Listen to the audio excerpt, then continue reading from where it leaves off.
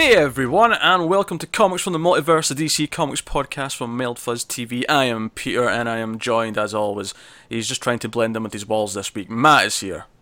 Yep. So I'm trying to do. Trying to hide. Because Darkseid is, I guess. Maybe. Darkseid is. He is. My Darkseid is ends with a question mark, not a period. Darkseid is?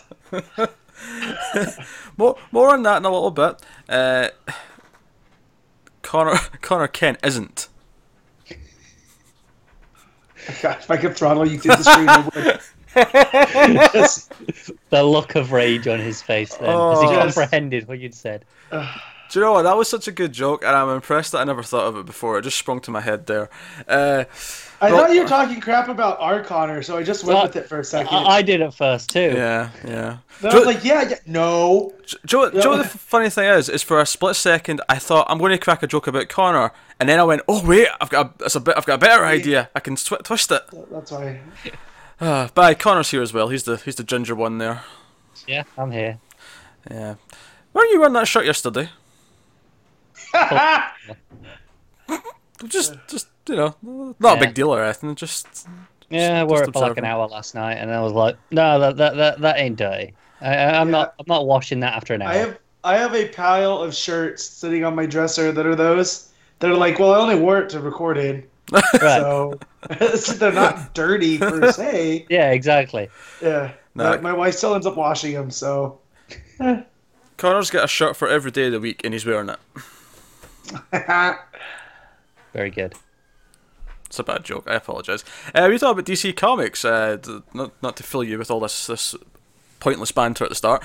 But what's coming up on this week's show? Obviously, we're talking about this week's books, which is quite a big list. We have Mr. Miracle issue 1, Detective Comics 962, Action Comics 985, The Flash number 28, Titans number 14, Supergirl 12, Hal Jordan, The Green Lantern Corps number 26, Superwoman 13, New Superman 14, Batgirl and the Birds of Prey number 13, and me and Matt both decided to check out sort of a book that we dropped already because the arc that was starting seemed like it might be important. So we also at the end have returning to the show Justice League of America number 12. So I considered it, but I couldn't bring myself to do it. I'll tell you this, I'm committed because not only did I read number 12, I actually caught up to read number 12. I read it was only 6 issues since we dropped it, because the last one I'd read was 5, but I went above and beyond the Call of Duty.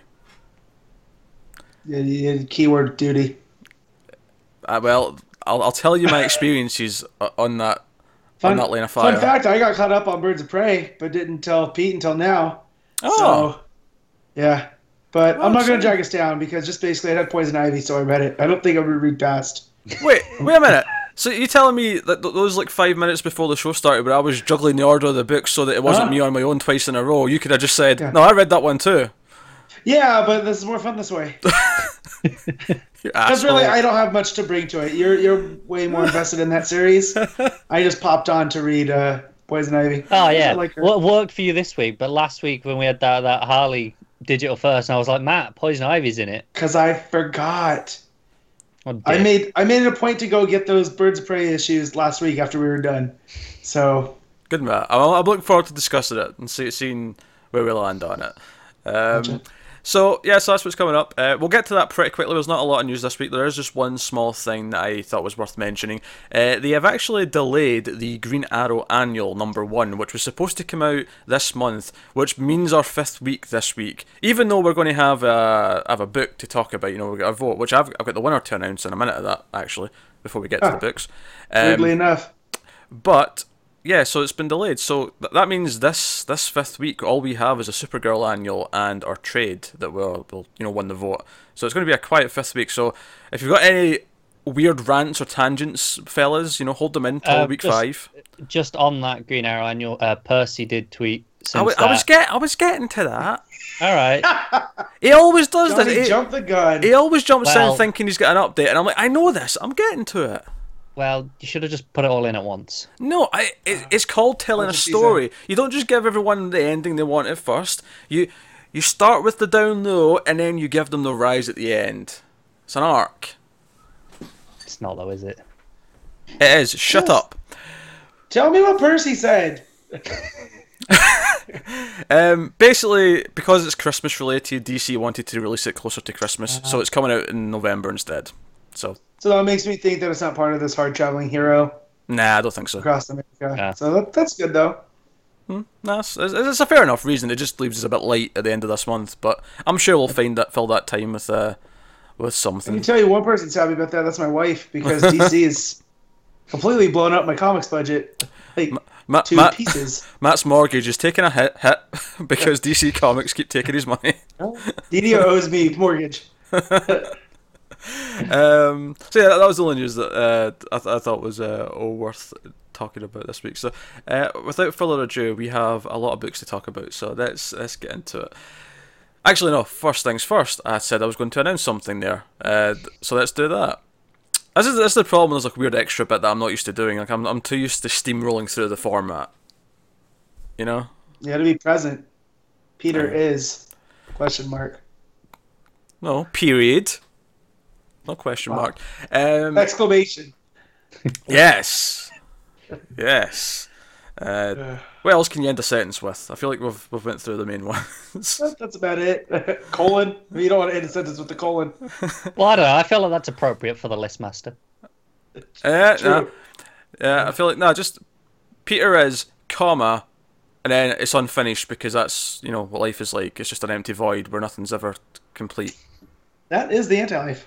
Right there. Just Peter is unfinished. So yeah, we had to vote. So one of the things we do is that our patrons on the $5 tier get to vote on a trade or a graphic novel or something like that we'll read in the 5th week, when there's only a couple of annuals usually. In fact, this month there's only going to be one. And the winner of that vote, and it was very tight, it was very close, but the winner was Green Arrow Year 1. So you should look forward to that. I've not read this before, so I'm excited. So weirdly, we're missing a Green Arrow annual, but we got voted in a Green Arrow story. So it's like the universe filling itself and patching. That's true. I'm excited for the Jock art. So yeah, and it's a great Diggle story as well. I read it like 3 times. So I'm very excited to talk about this. So yeah, so the reason why we announced this so early compared to when we're actually going to be doing it is to give you guys at home a chance. If you want to read it as well, if you've not read it or you want to reread it, you've got some time to dig it out or acquire it and give it a read. Yeah.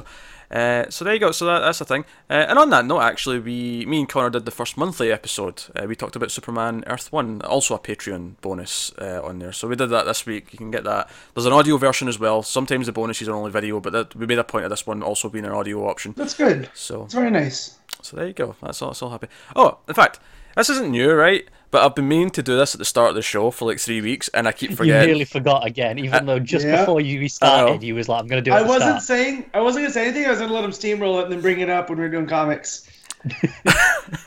You're an agent of chaos, Matt. Agent of chaos.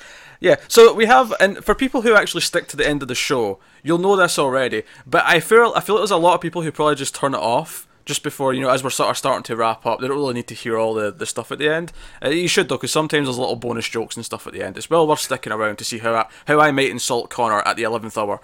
But we have a new dedicated comics Twitter for the podcast. We still have @mailed_fuzz for the channel as a whole. I had to think about that.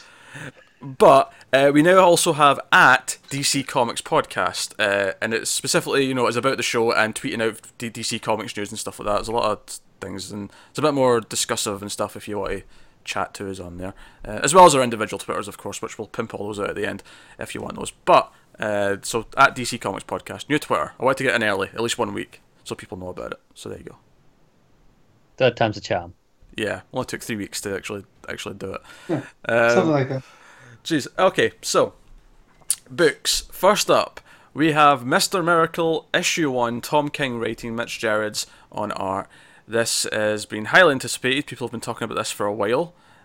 All this build up, because Tom King's known for doing these smaller offbeat characters. He did Vision at Marvel. He did was it the Omega Men? Omega Men ago at DC. So now he's doing Mr. Miracle, and Darkseid is. Yeah. So people that don't know the Fourth World, Scott Free is the character's name, which is one of my favorite names in comics. Given what he does, it's quite a good name. Because he's an escape artist, And so in the setup to all this, you kind of have to know, although they explain it, that in order to try to broker peace between New Genesis, which is where the good gods live, and Apocalypse, which is where the bad gods live, and that's Darkseid and his people, they traded kids. So Highfather, the leader of the new gods, I guess, because they're the good guys, and Darkseid gave each other their sons, and that's where Orion comes from, because that's Darkseid's son raised by Highfather. Well, I think it's interesting that it's a week before this came out, we got that one shot that also kind of Orion explained... story. Yeah, it kind of explained all this stuff, for the most part. It didn't really talk about Mr. Miracle too much in that book. No. But... And then Mr. Miracle was given to Darkseid, but he just kind of threw him into the pits and was just like, well, if you're worth anything, you'll climb your way out. Whereas Orion was treated as if he was Highfather's own born son. And so it gives this dichotomy. So Scott Free, being the escape artist he is, manages to escape Apocalypse and becomes a superhero. And from my understanding, he's basically Space Jesus. In the metaphor of the Fourth World Saga. Yeah, because he was the only son given, right? Yeah. Given away, and he's bound to return. And I get a lot of that here from King. King is going with the, not necessarily getting into the mythos of the new gods, but he's definitely using that godly aspect. I can't think of the right word. Let's also not gloss over the fact that helping him escape from Apocalypse is Barda, who he falls in love with, who's an Apocalypse soldier. Fury. Femme Fury, there you go. That's her whole group. But she actually turns good because she falls in love with him, and they end up escaping to Earth. That's kind of the whole origin of these characters. They were pretty big in Morrison's Justice League of America, and which you have to denote because for the longest time it was just Justice League of America. I don't want to lead people astray. And he was also, I think, big in Morrison's Seven Soldiers. So, like, this is a character that lends himself to these big, like, metaphysical style stories. Right, and the whole Darkseid I think, comes from Morrison's JLA. From Morrison. Yeah, from Rock of Ages, which is a JLA story, which is one of the only Morrison JLA stories that I've read straight through. It's that one, and he didn't do Tower of Babel, so ignore that. That was Wade. But it's from that same run. But, yeah, so... Oh man, where to start with Mr. Miracle? Let's start with what Darkseid is, because I feel like just in case anyone's confused about what Darkseid is actually means. Darkseid is basically the idea that Darkseid is ever present, and it's this, and it kind of ties into this book because obviously we have all these panels, these black panels where it just says Darkseid is, and as the book goes on, they get more frequent to the point where you get towards the end of the book and there's like 5 of them in one page. And that's like, and it feels like it's ticking down. It's like ticking down. It's this and it's idea also in that 9-panel grid, right? Yeah. After the first few pages, the entire thing's in that. Yeah. And it's all like ticking down. It's the idea of getting more and more nervous until you're about to like panic. So it's almost like the build up to a panic attack. It's kind of how it sort of came across to me. But the phrase Darkseid is just means that Darkseid is the evil that's always there. It's not Darkseid is coming. Darkseid is already here. Yeah, it's like Darkseid doesn't need anything to describe him because he's above that. He just is. He just is. Yeah, it's kind of what Lex wants to be, right? Ever present, and we got kind of shades of that in Johns' Justice League run, where he became the god of New Apocalypse, I believe it was. So yeah, it's something that since Morrison kind of created Darkseid is, anytime the new gods have been brought into a story, it's there. And it's kind of the one piece of continuity that ties the new God stories together. It's just super weird. Like, the way that it's used here. I have so many different takes on it, because I read this twice this week, and that was kind of a mistake, because I understood it less than I did the first time. I think first things first, I love this issue. I think for me, what it does, it is kind of confusing. It isn't completely clear exactly what's happening necessarily, and I think that's intentional. I think you're supposed to be kind of confused. There's definitely something going on here where reality might be altering. I mean, there's talk, of course, of the anti-life equation and altering people's minds, and there's little hints in here. Barda's eye color, where he's like, "Wait, your eyes are brown. They were always blue," and then she's like, "No, they've always been brown." But then at the end of the issue, she's got blue eyes. There's clear hints that there's some weird Which, yeah, being familiar with her, I was like, what color are her eyes? And I've tried to look it up, and that's no nothing evidence. like people. That's nothing artists have worried about or colorists have worried about in the past. So it was hard to go off of. But yeah, so if the anti-life equation, which is what Darkseid's always been after, it's there's life and death, but anti-life isn't death. It's like complete subservience to Darkseid, right? That's how I've always understood it. Yeah. Okay, I just want to make sure we're on the yeah, same I page. mean, I don't have a better explanation for it than that, but yeah. Okay. Yeah, and so this got me thinking that through the story, because we see Mr. Miracle try to escape death. In the first pages, he's trying to commit suicide. Yeah, it starts And with this really dark bang. It's like, no, we're starting this, and later on when he's talking about it, and it's like, oh yeah, I tried to escape one more thing. I tried to escape death, not life, death. I think that's a really interesting way of phrasing Right. that. Yeah, it's why I think the 9 panel grid is so effective here, because it's like this. It makes you feel trapped because there's so much on a page. It's claustrophobic, so he Right. feels literally like trapped. Whereas his escape didn't work. Yeah, Well, or did it put him like escape artists, right? They try to ramp up the danger, so when they finally do escape, it looks like it's a thing of magic or a miracle here because it's a superhero name. And so I almost feel like we're going to be getting kind of a trick to all of this by the time it's done. And because there's a whole 9 panel grid of him doing a trick. And it goes really ghastly because it's him in the tank. And then it looks like the tank gets filled with blood and then he appears on the outside. So it's like Peter brought up that it's ominous, the whole Darkseid is, because that page is interspersed. Every other panel is Darkseid is, right? What I love about it is just how foreboding the whole issue is. It feels like something dark is really on the horizon here. We're in a really dark place, and it feels apocalyptic. Not to pun with apocalypse. Not the weird spelling Yeah. that Kirby created for it. It feels bigger than it actually is. There's this great sense of like I say, foreboding. This brooding tone to the whole thing, where it feels kind of depressing. Almost Lovecraftian. Yeah, Lovecraft. That's a good. Yeah, it feels like Yeah. Cthulhu's coming. Except in this case, Cthulhu's dark side. Which that's kind of a perfect thing. I listened to a podcast this week at work. I have a lot of free time to listen to stuff because I'm by myself, and I listened to a podcast about Cthulhu and Lovecraft. And it was kind of weird how that happened on the week that I read Mr. Miracle, which that's what made me want to reread it. Because I picked up on that foreboding, even though I wasn't aware of it the first time.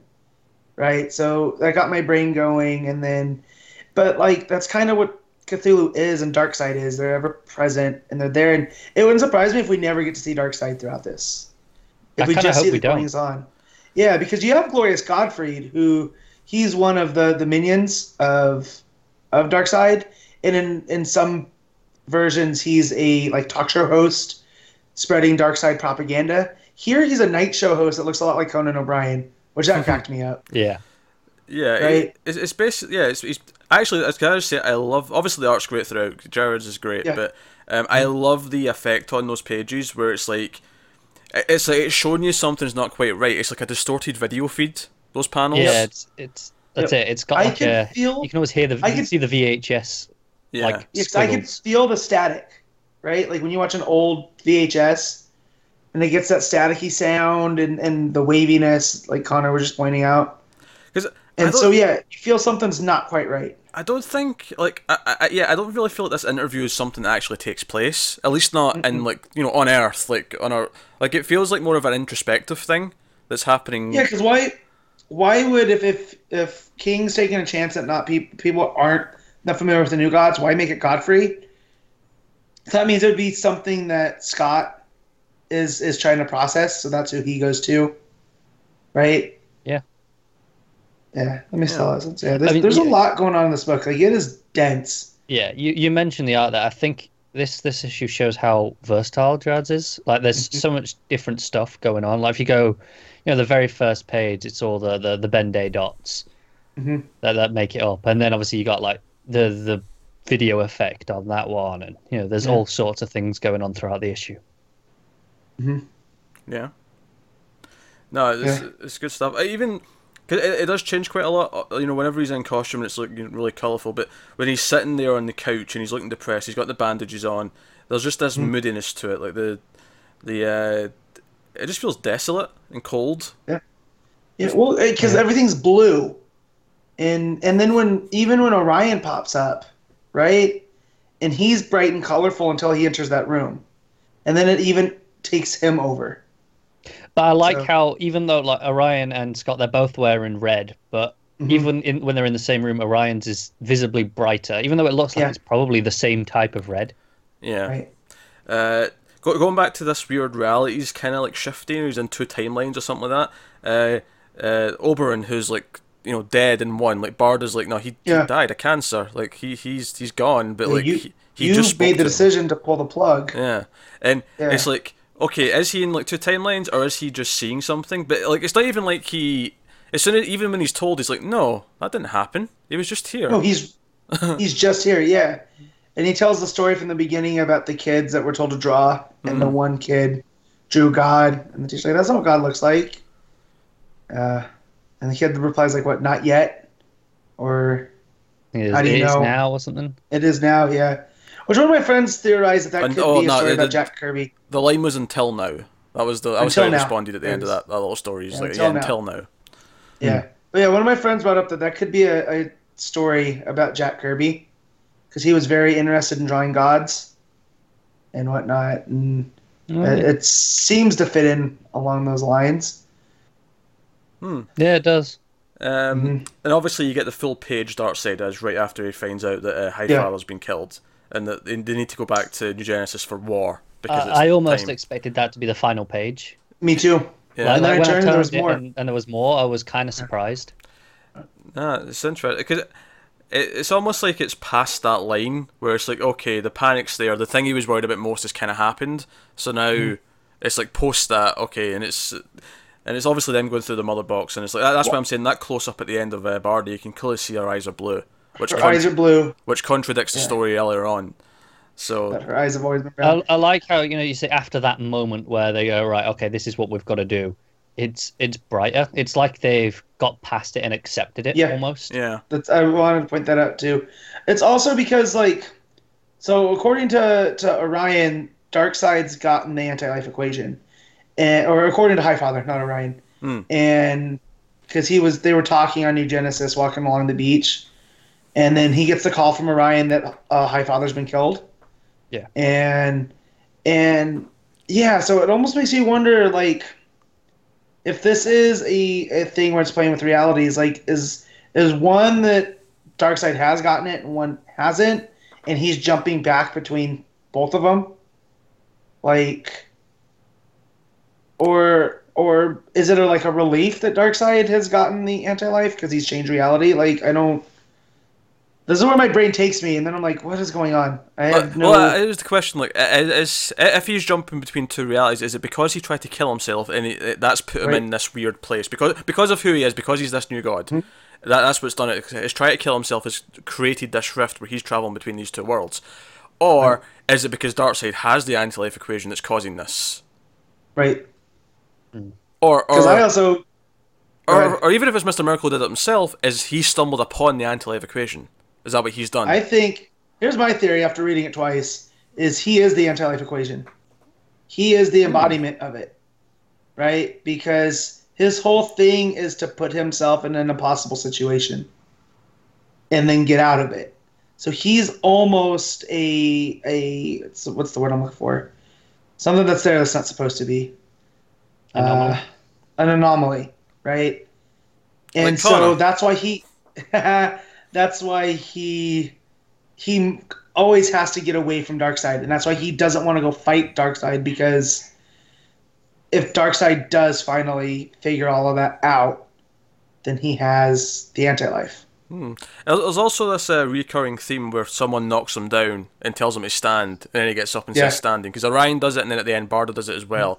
It's like when he's showing to be weak in some way, because that's what Orion shows up to do. He's like, "Now you've been weak. You've tried to do this to yourself." So he comes to smack some strength into him essentially, and then Bardo does it once again at the end to sort of give him courage before it's time to go. So when Bardo does it, though, it feels like a thing they did on Apocalypse, and that's why Orion tries it to him. But even though Orion's from Apocalypse, he isn't. He just has that tie. So when she gets mad at him, it's like, well, no, you you haven't earned the right to do that to him. Like, you have no idea what we're going through. Because they've experienced the horrors of Darkseid firsthand. Yeah, Barda gets pissed. She's like, "Oh, we didn't have the Yeah. luxury of pillows on Apocalypse." Right. I think was one of the lines she said. Yep. So, Yeah, no. this just makes me, like, I really like, I don't like the New Gods like Tim does. Like, he's really about them. Yeah. But this makes me want to read some more of those things because it's such a high concept. It kind of speaks to that, the part of me that really loves Thor seems like I would really love the New Gods. There's Yeah. a sale on Comixology right now until Monday, with the original stuff from Kirby. Good So- to know. Might be worth looking into that if you are wanting to. Have to Yeah. track down, because there's so much of it. There Yeah, is. Where to start? Well, That there's a basically- cycle. that sums up getting into comic books in general. Though, really is like, where do I start?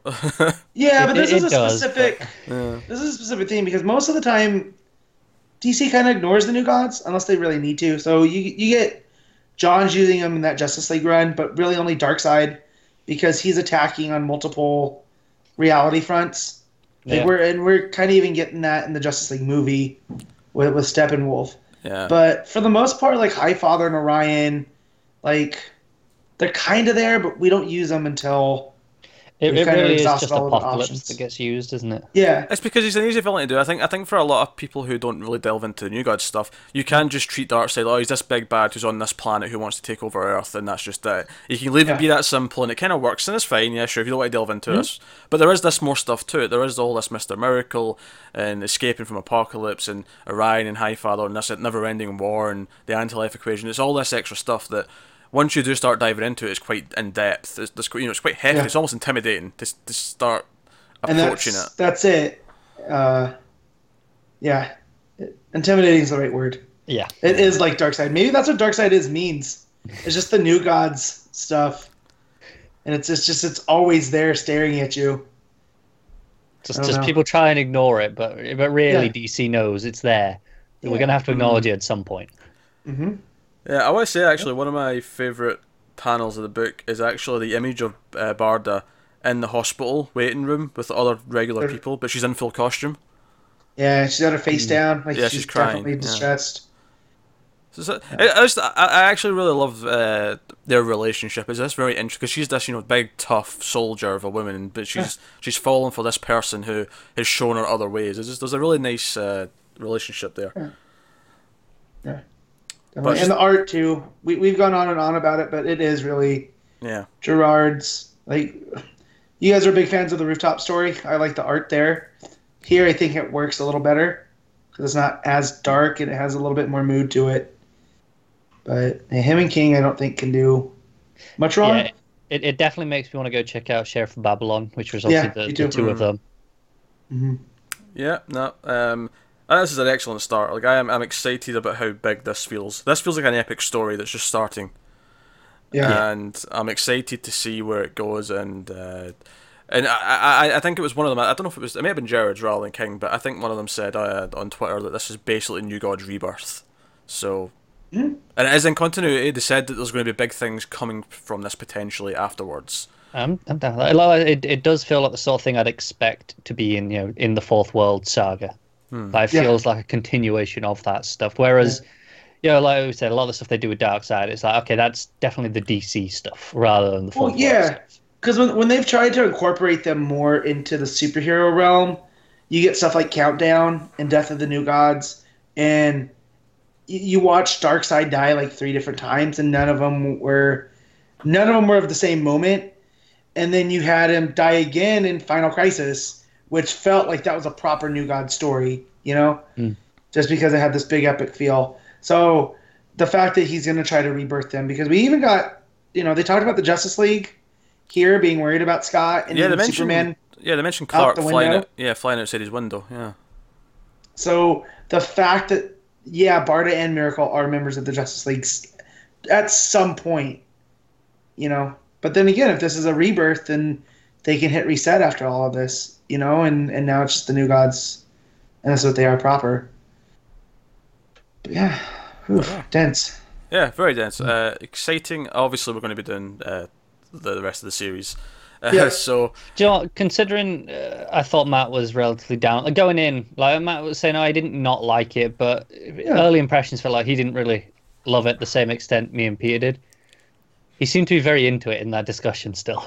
I feel Yeah, oh, I'm still into it. Like, it just when it comes to stuff that's more ethereal and like, I like straight to the point stories. That's why I like pulp stories, right? Because it's good, bad, easy, like caveman drawing comics. Like that's what I like. And again, that's what draws me to superheroes. And here, when you start to make things a little more shadowy and they blend together, I don't know how to take it. So I was just like, well, no, I need good guy, bad guy here, guys. Come on.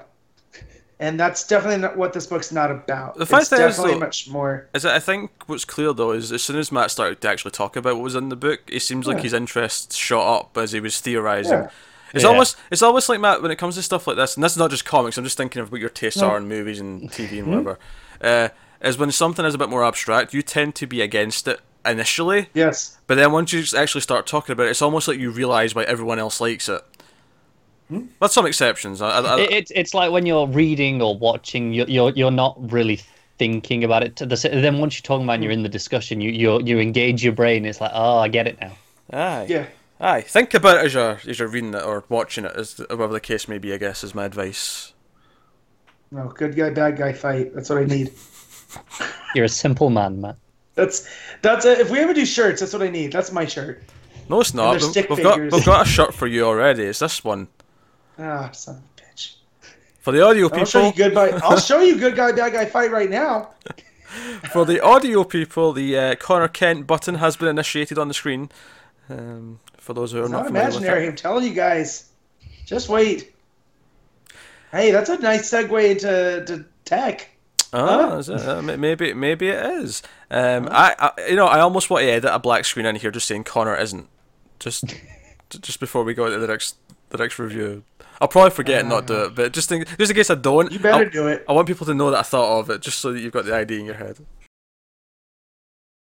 That'll take us on to Detective Comics 962, James Tynion IV and Alvaro Martinez, and this was wrapping up the current arc with Ascalon and Azrael and all that jazz, and a lot of it did amount to like a sort of big fight in the Belfry. Everyone sort of sort of congregates there, fight gets going. Clayface takes some licks, man. Tinian loves to destroy Clayface. Poor Like- Clayface, he does get the shit Yeah. beat out of him. It's kind of a shame. Yeah. It's kind of a shame.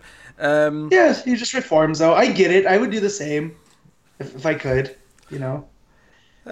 I thought this was a strong conclusion to maybe not our favourite arc of the book, but solid enough. Honestly, I think this issue kind of really solidified my problem with the arc as a whole.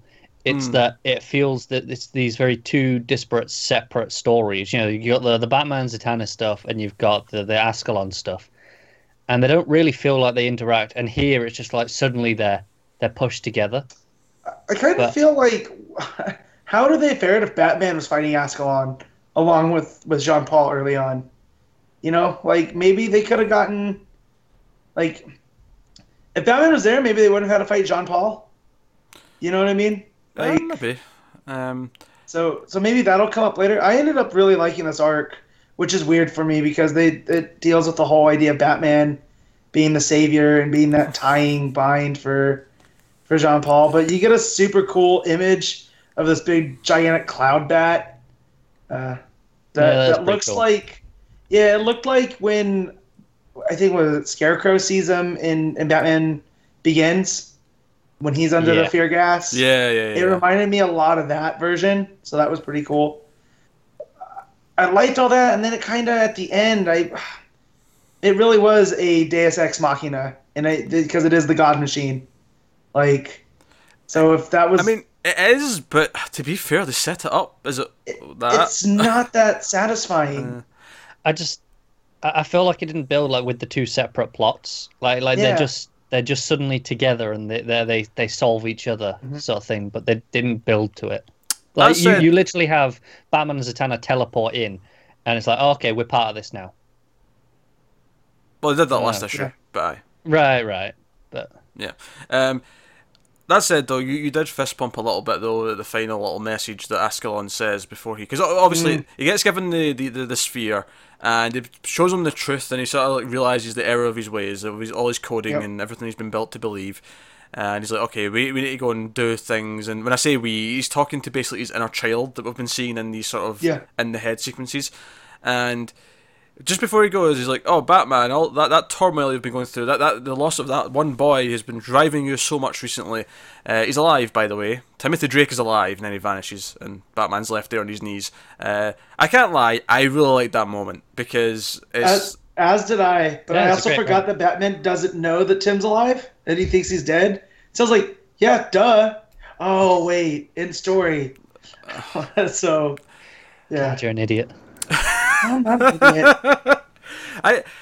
I like that moment a lot. I think it raises the stakes that Batman now knows that Tim's not dead. Like, the fact that they know he's somewhere is interesting, and it wouldn't surprise me if the next couple of issues before we start the next one issue, actually, we'll get one left before Lonely Place of Living is what the arc's called, where Tim comes back next month.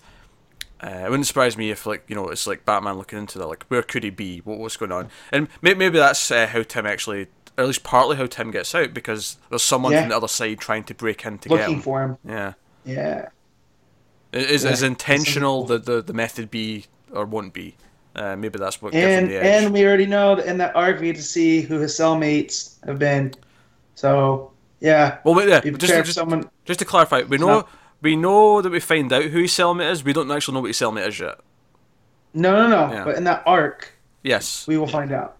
We will, yes. Just like in the Action Comics arc, we'll find out who Mr. Oz is, yes. Exactly. I feel like, you know, this is a term, because obviously Batman's had a dead Robin for a while again now. Yeah. And it's What's Batman without a dead Robin? That's right, so Duke's next, yeah. It's close enough. What you mean is the character's getting an original series that's, you know, an ongoing... It's only 3 issues. It's a dead signal. It's a dead signal. Huh? What's this 3 issues business? When did they say it was 3 issues?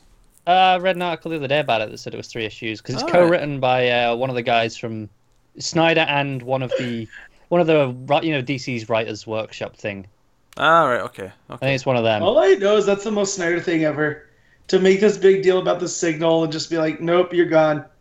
Hit that eject button. Right, it's basically what happened with Harper Row. Yeah, and I liked Harper, so that was annoying. Me too. If Harper Row ended up being the signal, I would be much more... She's off at university. She's coming back. She's coming back for summer. Speaking of the signal, by the way, we got the new costume this week, actually. I forgot about that. We got this image of his new outfit. Yeah. He's the day man. He's the fighter of the night man. Yeah. So that cracked me up. I don't even watch that show, but I get that reference. So after I said he's Day Batman, and I think it was James that fixed it to Dayman, that killed me. Yeah. I don't know. I kind of like his look at the minute. You know the yellow biker outfit. Oh no, I hate the biker look. I hate it with a passion. I don't mind. I liked his We Are Robin, where he was just essentially wearing a leather jacket that had Robin on it. Like, he felt much more street level, and I feel like we're kind of missing the street level Batman characters right now. So it would have been nice to put him there, and maybe that's the plan, or maybe he's, going to get thrown into the sun for all we know. I don't know. The new outfit is a little bit Wolverine looking, but it does look better than the current one, I think. I'm not a fan. I prefer the current one. I really don't like the helmet on the new one. I think the helmet's the best part. It's not working for me. I like it. I like the pointy chin bits. Back to tech. We get Ascalon cutting and running, right? We find out that it's Jean Paul's brother. That's right. Yeah, that was a revelation. How is the Machine his brother? Because you find out that Jean Paul's dad is the one that's behind all this. Because Jean Paul Senior coded both of them, so that makes them both his children. That's what I got from it. Well, that's what I got too. But at first, I was just like, well, they're definitely taking this inner child thing a step farther than I thought they were. This is a strange family. When can we have a sitcom about them? Yeah.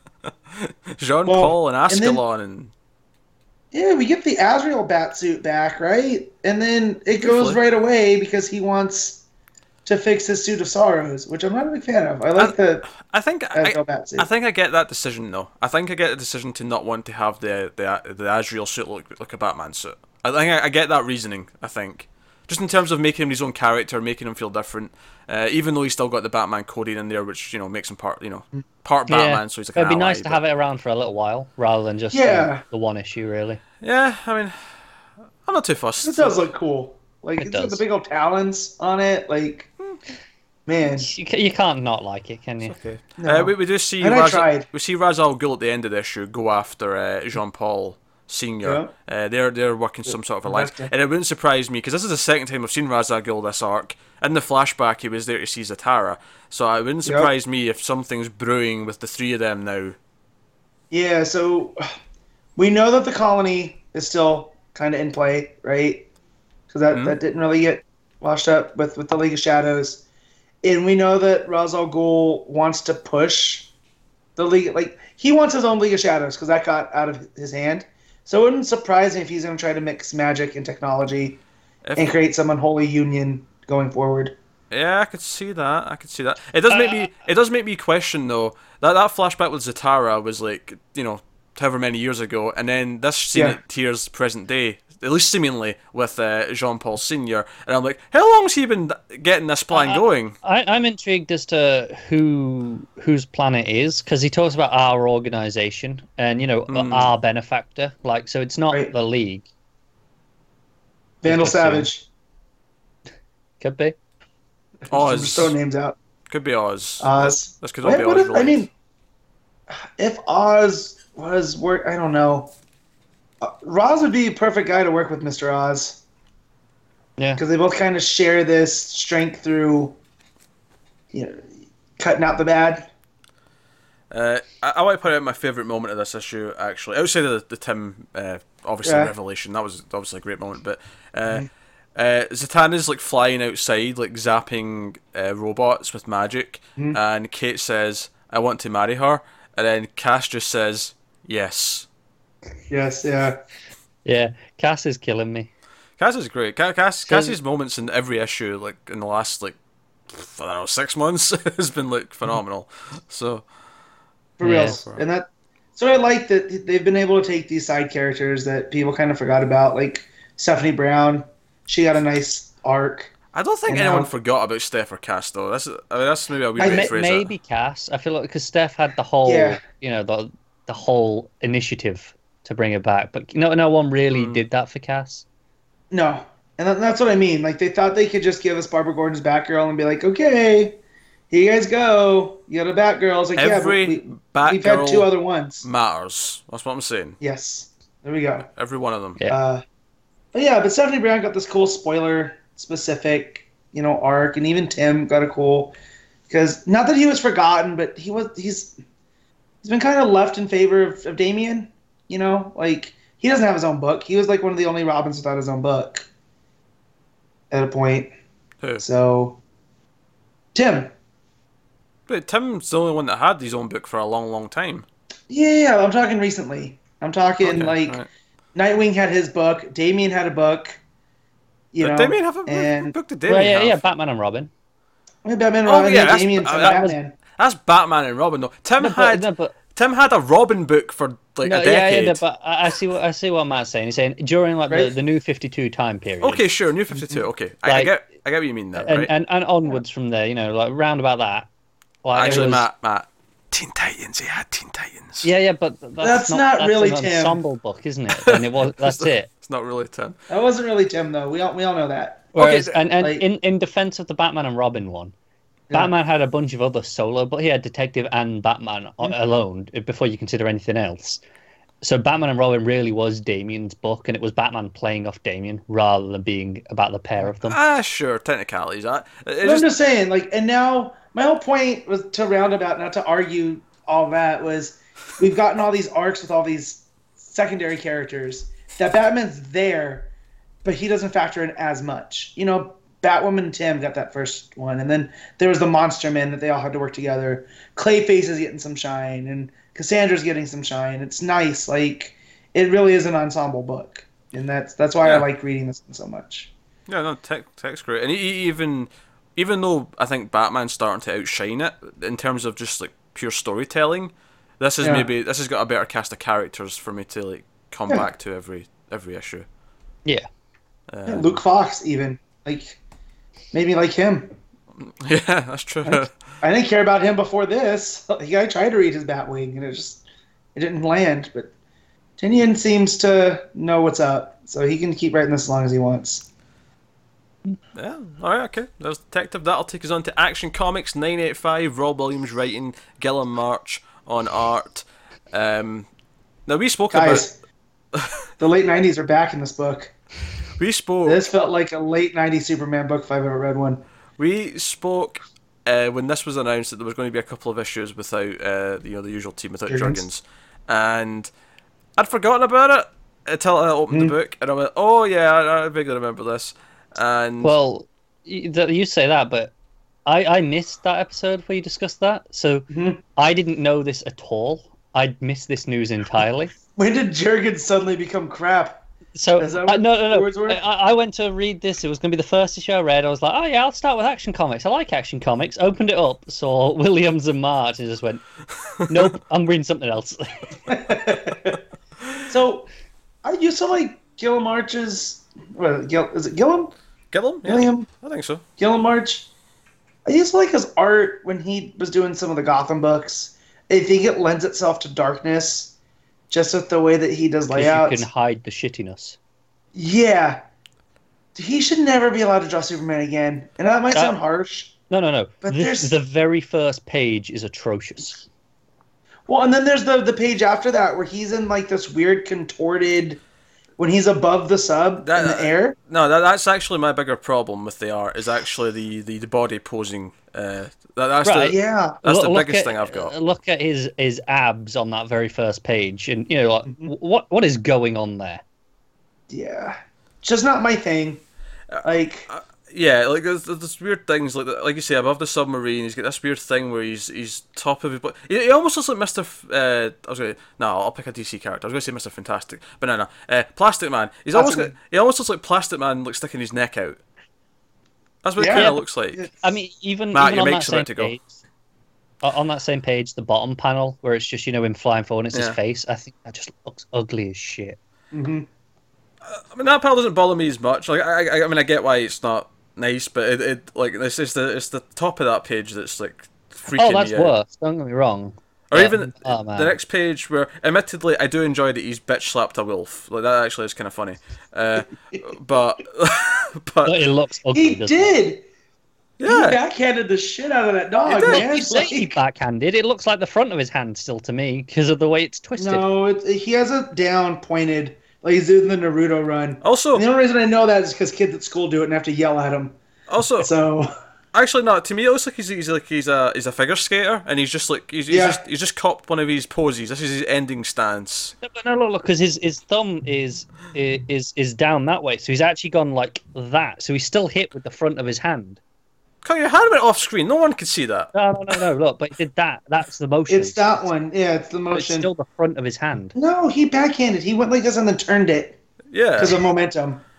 Yeah, the impact, he's throwing a frisbee. Yeah, the impact to the face of the wolf made his hand flip.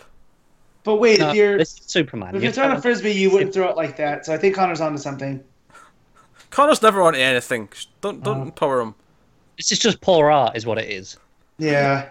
That said, the Machinist was surrounded by robotic animals. I kind of liked, which is what made me think of. Matt, they're not robotic animals. They're regular animals that are being controlled by robotics. No, go to that page where you first see the Machinist. That wolf is made. There's 2 robotic wolves and 2 real wolves. And then he does the same with the tigers later in. Oh, There's robotic tigers. Okay, I'm copping that up to the art because I never noticed those were robotic wolves before. Oh yeah, no, I noticed automatically. And then you got the one just chilling up there like a cat. I think that tells you how bad this art is. The fact that Pete just assumed that they were regular wolves. Well, that's what I mean. It felt like the late 90s again. Like before I was reading comics like I do now, and I would find them in the newsstand, and so I would just buy them. You know? This is what a lot of that felt like. as much as we're kind of shitting on a lot of this right now, I didn't actually hate this issue. I Right? liked the story. Yeah, The story was good. I thought there was a couple of character beats that felt a little bit. Just the Yeah. writing was a little bit like Superman was a bit too angry when he thought Lex was like. Lois's worrying at the start felt a bit weird, especially when she pointed out the arc in Superman. Oh, I know we just went on a vacation, but you really need to take some time off. That felt really weird. Like The dialogue is super clumsy and very like expositional. Like when people complain about Jeff Johns' exposition, I'm gonna hand him this and go, no, Johns is fine. This is, but yeah, I liked the whole first narration from Lex. Yeah, see when it gets to Lex, see when it's Superman and Lex is. I think that's actually the one place where the art kind of works. Is he does a really good Lex being smug face, Yep. and that was working for me. Because Lex is being old school Lex, and I actually love that he shows up. He's flying outside it's the classic shot. Superman's floating outside of Lex's penthouse or the top of his business tower, and Lex is like, "Hey, Superman, we don't do that anymore." Like, No. Yeah. I like that line. When was the last time we saw Lex in green with the purple tie? It's been a long time. Exactly. So It's been a long time because even when he was evil business Lex, it's always been a black suit with like yeah, a red or a blue tie. The green, it's been so I liked seeing that. That again, it made it feel throwback. But obviously the reason why he goes to Lex is because the chips that the machinist is using is based on Lex tech. So he goes blaming Lex, and Lex is like, "No, I didn't do this," which admittedly is a little bit annoying how similar it is to Green Arrow's last issue. and how much better the Green Arrow issue was. Oh, of course at it was, handling yeah. this. Yeah. Like it just Percy and Williams or there's kind of a reason Williams is on Suicide Squad. But that's Like, I don't get it though. Like you have, when he shows up, you have that page of him, panel of him screaming Luthor, and then 3 pages later, you've got him going, team up then. Yeah, he's like smelling saying a team up. Yeah, that's what I'm saying. He's too angry at the start of that scene. And I actually, like I said, I do like kind of the fun kind of like, it feels like a throwaway story. It's kind of okay to see the Machinist back. I guess it's one of the John's creations of the New 52, so that's why it's sticking around. But it's okay, it all builds to this cliffhanger where Lex gets overtaken with one of the chips because Machinist has got little fly nano versions that fly and around. it's a super chip that if you try to destroy it, it's going to kill Lex. Yeah. So Superman can't just heat vision it off. So Which are also what are they called? There's something ticks. Is it machine ticks? Sure. Yeah, I'm gonna look this up because it's a really goofy name. Yeah, I don't got an answer for you. But like mind ticks. Mind ticks. I did have kind of fun with the plot. I like Lex. It does fall down a lot more though when you compare it to that last issue of Green Arrow. Especially, it's just kind of weird that Green Arrow ended with Superman telling Lex that. Well, not telling Lex, but it definitely felt like they're in a better place right now, and this feels kind of weird coming right after it. And I feel like Superman was waiting for a reason to yell at Lex, like he's just been chomping at the bit. Versus in Green Arrow, where he's just kind of keeping an eye on him, and if he steps out of line, he'll be right there to kind of talk him like, "Hey, what's going on, man? You're not acting like yourself lately." This felt like it was more, not that Percy's subtle, but that felt like more like a definitely not. That felt more like Superman, where he's just keeping an eye on it. Yeah. Whereas this felt like more. No, he's just waiting. He's like the angry person waiting for him to mess up so he can bust in and tell him what's for. Exactly. Which feels on Superman. So that said, though, like you say, it felt very 90s. It did have some fun elements to it, and I'm not necessarily like angry that I'm going to have to read another issue of this before we get back to the main thing. Connor over there is looking angry as hell. I this is one of those examples where you two have said a few times where if the if the story's all right, you can overlook bad art. Yeah. But I can't when it's like this. I just get angry, and it infects the story for me. So I look at this issue, and I just get angry. Yeah. And I just hate it. I've read far worse that made me want to throw stuff. I've also seen this far didn't worse make art. me want to throw it. Know. This to me isn't like the worst art ever. It's just really Goofy's 90s art. Mm-hmm. I don't know. I found like when all the missiles come up, like I found it really hard to follow that page. Like I actually struggled to follow what was going on and where things were happening. Get good.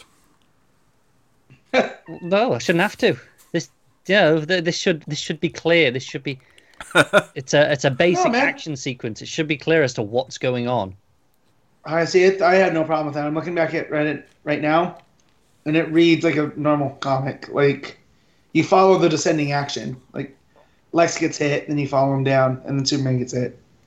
So I don't know. Maybe it's just so much of a mess that I struggled. yeah, I just don't think you like Yellow March that much. I really Like, don't. Yeah. So But Look, there's Matt, so many what give- explosions on that page that I think that's what was throwing me off. I was like, right, what's happening where because of all of them? Do you know, Matt? I'm starting to suspect that Connor didn't like this issue that much. Just me a too. sneaking feeling.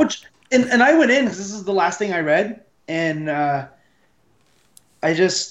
was waiting to hate it, and then when I didn't, I was like, oh well. Oh no, It's by far the worst thing I read this week. Oh no, Oh, oh no, I did leave like the I worst said, for last, and we'll get to Yeah. that a bit later. Yeah, I opted out of that one, so Yeah.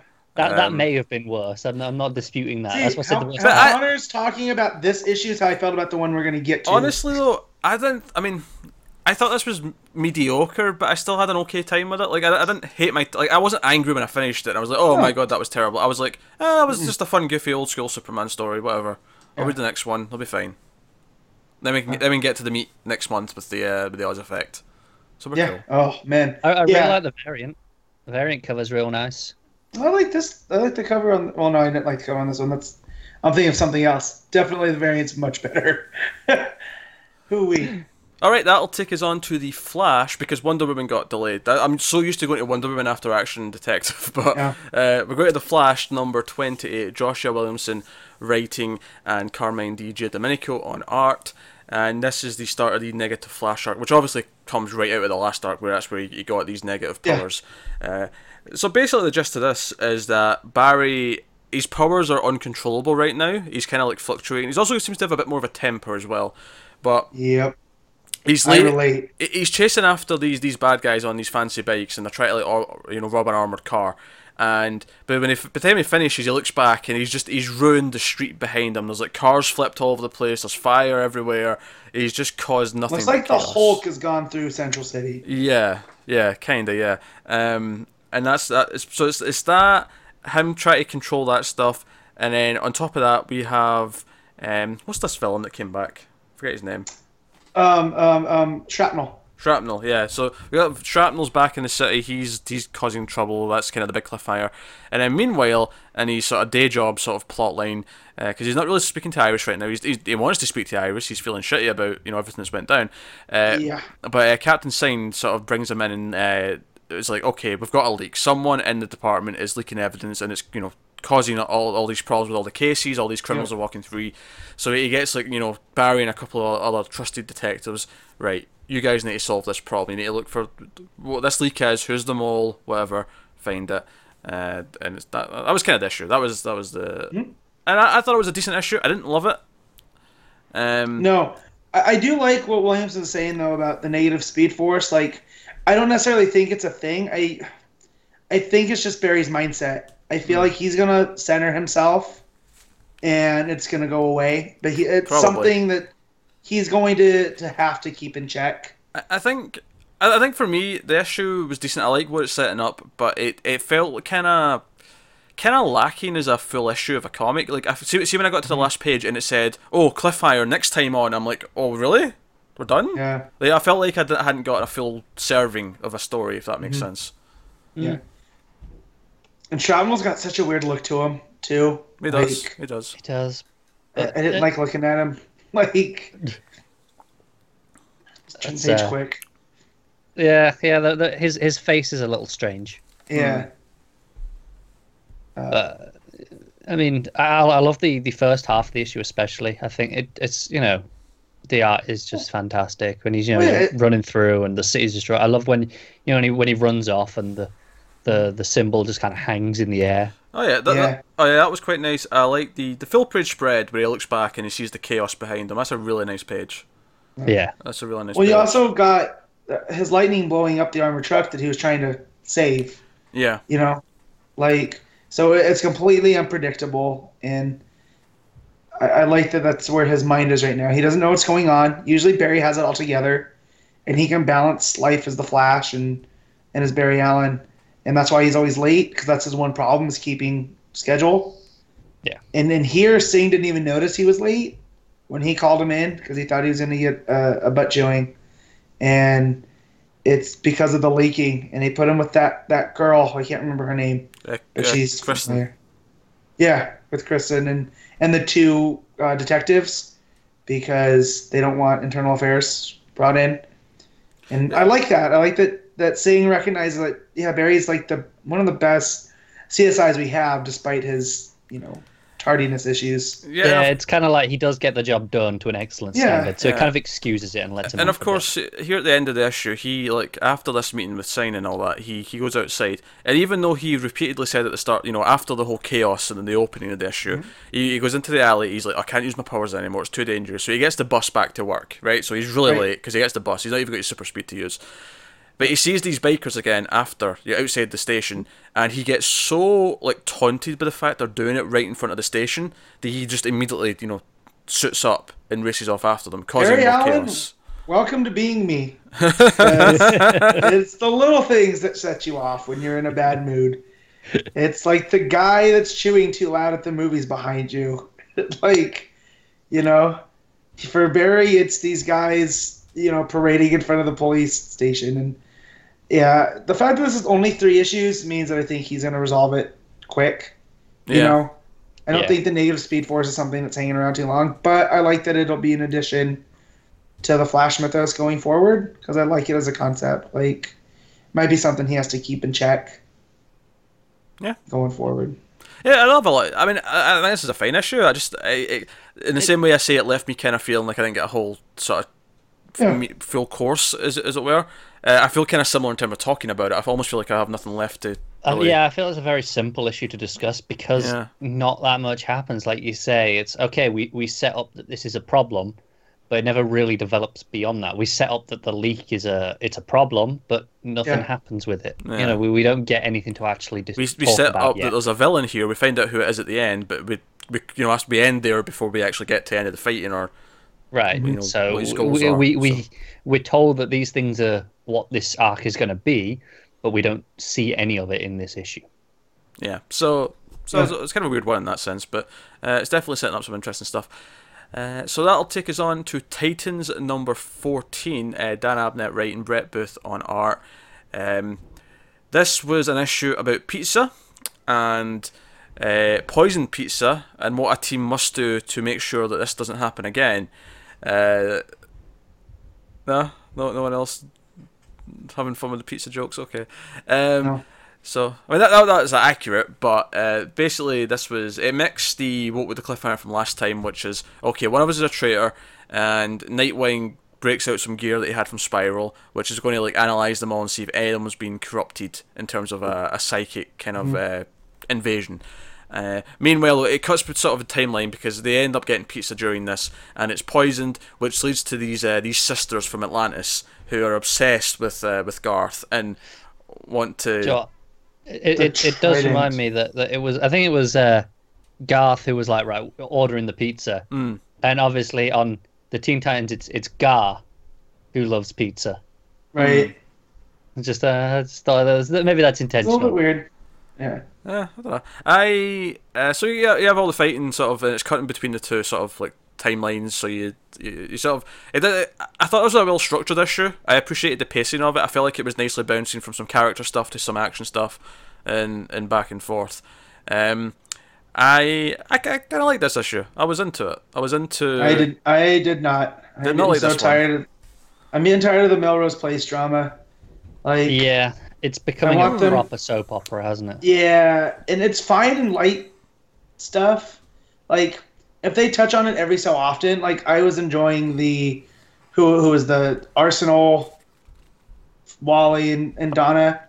I still don't understand why Donna and Wally is still a thing. I think the problem is Booth can do the action sequences, but he can't do these character drama bits. Ooh, so they fall flat for me. Oh yeah, I've been saying that the whole. Abnett's pulling it off. Yeah, I can talk about why I don't like Brett Booth all day long, right? His art. He might be a nice guy. I didn't mean to say that I don't like Brett Booth. The art, not a fan of. But yeah, I don't even think Abnett's pulling off the interpersonal. I got more excited to see Cave Boy and Herald show back up and whatever they're doing, and I have no idea For one what page. they're doing. Yeah, we got one page last issue, one Yeah. page this issue. If I'm going to critique it, actually, that would be my main problem. Is that one page is not a lot to go on. When all it really shows is that they're breaking in somewhere, and that's about it. We don't really I think know that anything was else. that was pretty much the cliffhanger last issue as well. Yeah. Like, they were like, right, we're going to do something. Yeah, And here we're doing something. no advancement. I think for me the issue flowed quite well. I thought the way it bounced around between the timelines was good. The character stuff, I don't know, maybe I'm just digging the soap opera stuff more than you guys are, but I kind of am. I guess, and like I kept reading this book because of Wally, and I'm finding myself that Wally's less of the focus, and that's kind of disappointing for me because through Titan's Hunt, like the way that ended with there's a missing Titan, and we all know it's Wally West, and then here he gets a heart condition because Damien's a goes back. jerk. You know, we were saying how all the Robins had their books, and you were like, well, Tim Drake had Teen Titans, and Yeah. it's like it wasn't really his book.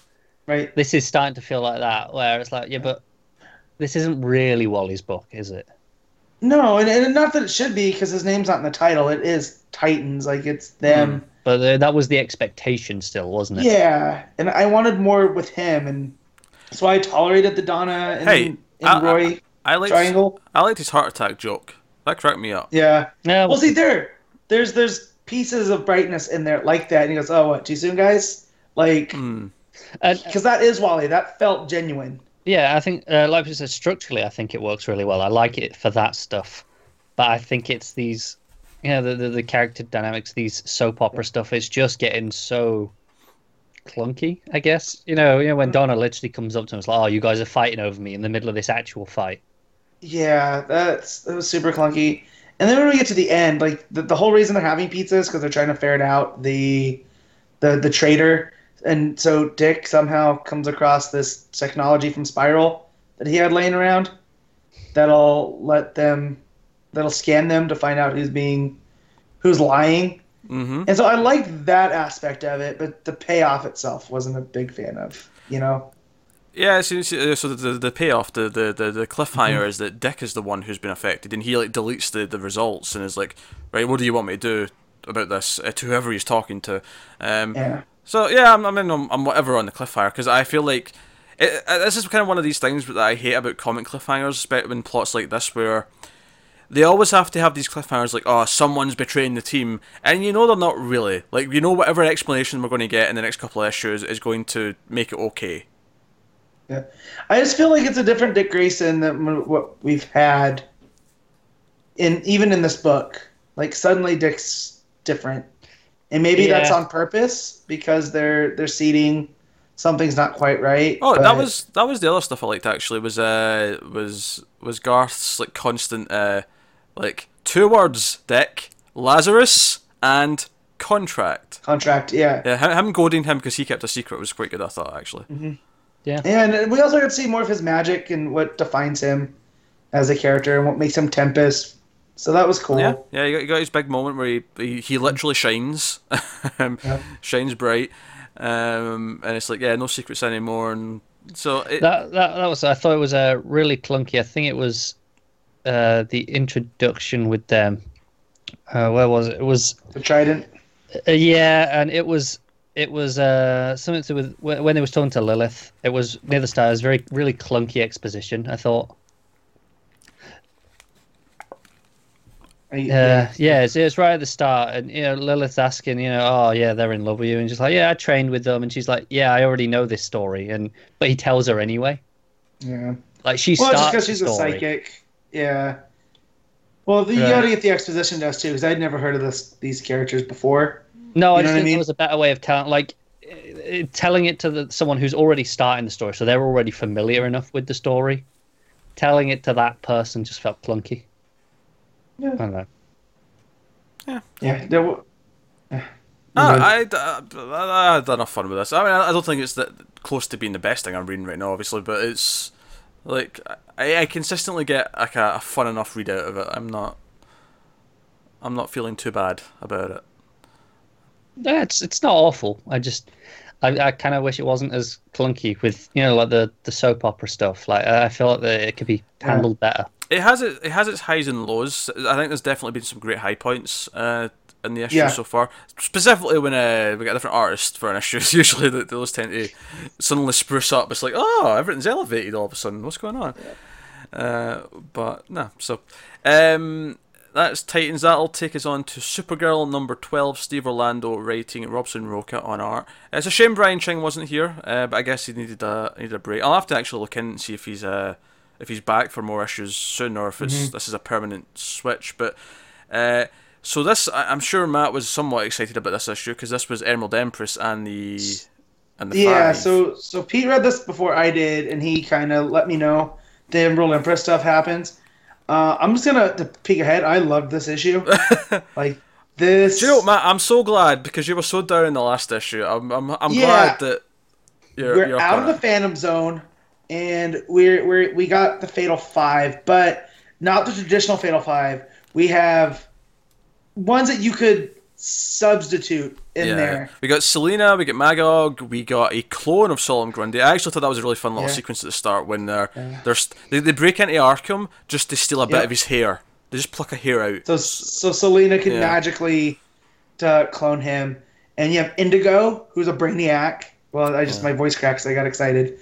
And Emerald Empress, Magog, Indigo, Selena, and who am I forgetting? Because there's 5. Hold on, I'll get the page up.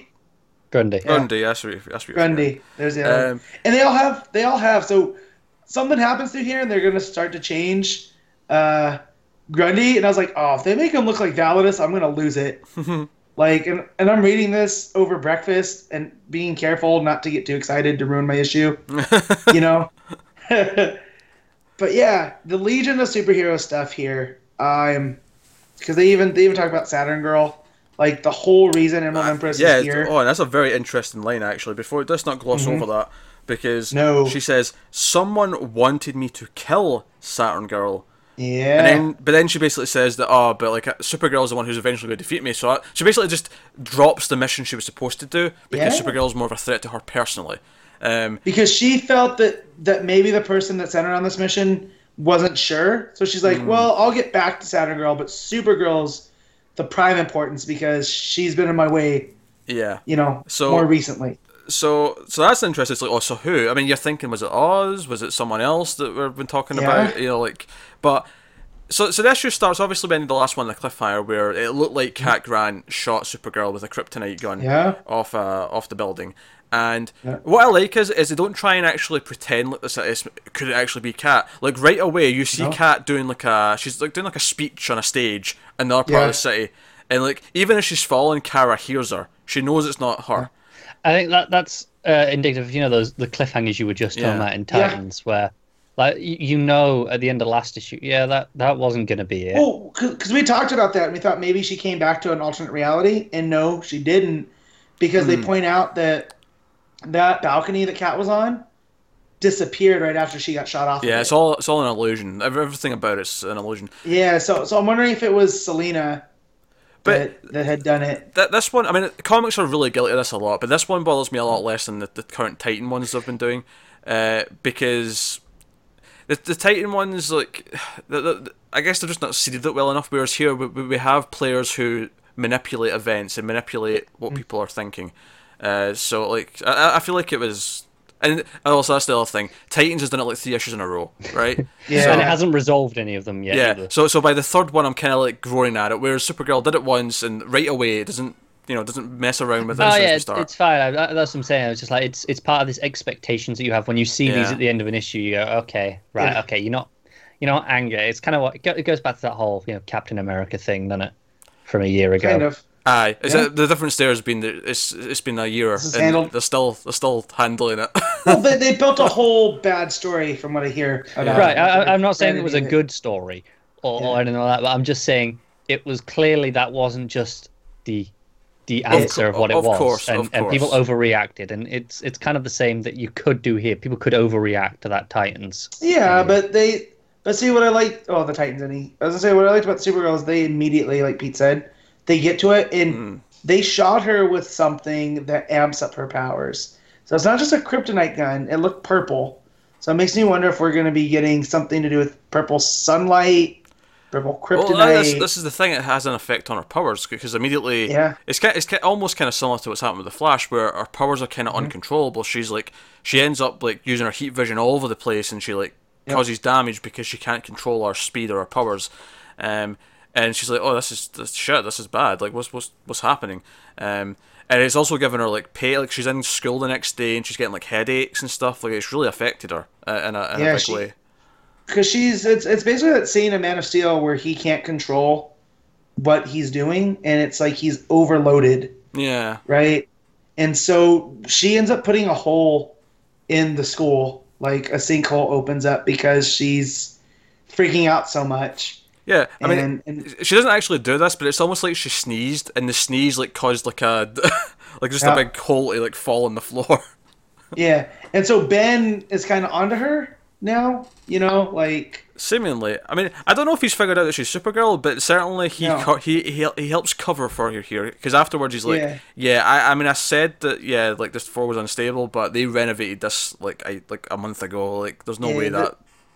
Well, he's starting to put it together because he's around her more, like the whole Phantom Zone stuff, and even with Kat, and they're battling over the scholarship thing. Yeah, what I like about that though is it ends with him saying like, "Don't worry, I'm not going to tell a Kat you showed a moment of weakness," and I like that because obviously it ties into who Kat is, but I like that it's building up their friendship a little bit, and it's like, okay, he's becoming more of a character that's not just the guy who's around, like because he's he's considerate of those different things, and like he's starting to actually have a personality. So they're building Kara's supporting cast, which I like because that's on the show. One of the things I like the most is her supporting cast. Most of them. And here they're doing it in the book. Yeah, well, most of them.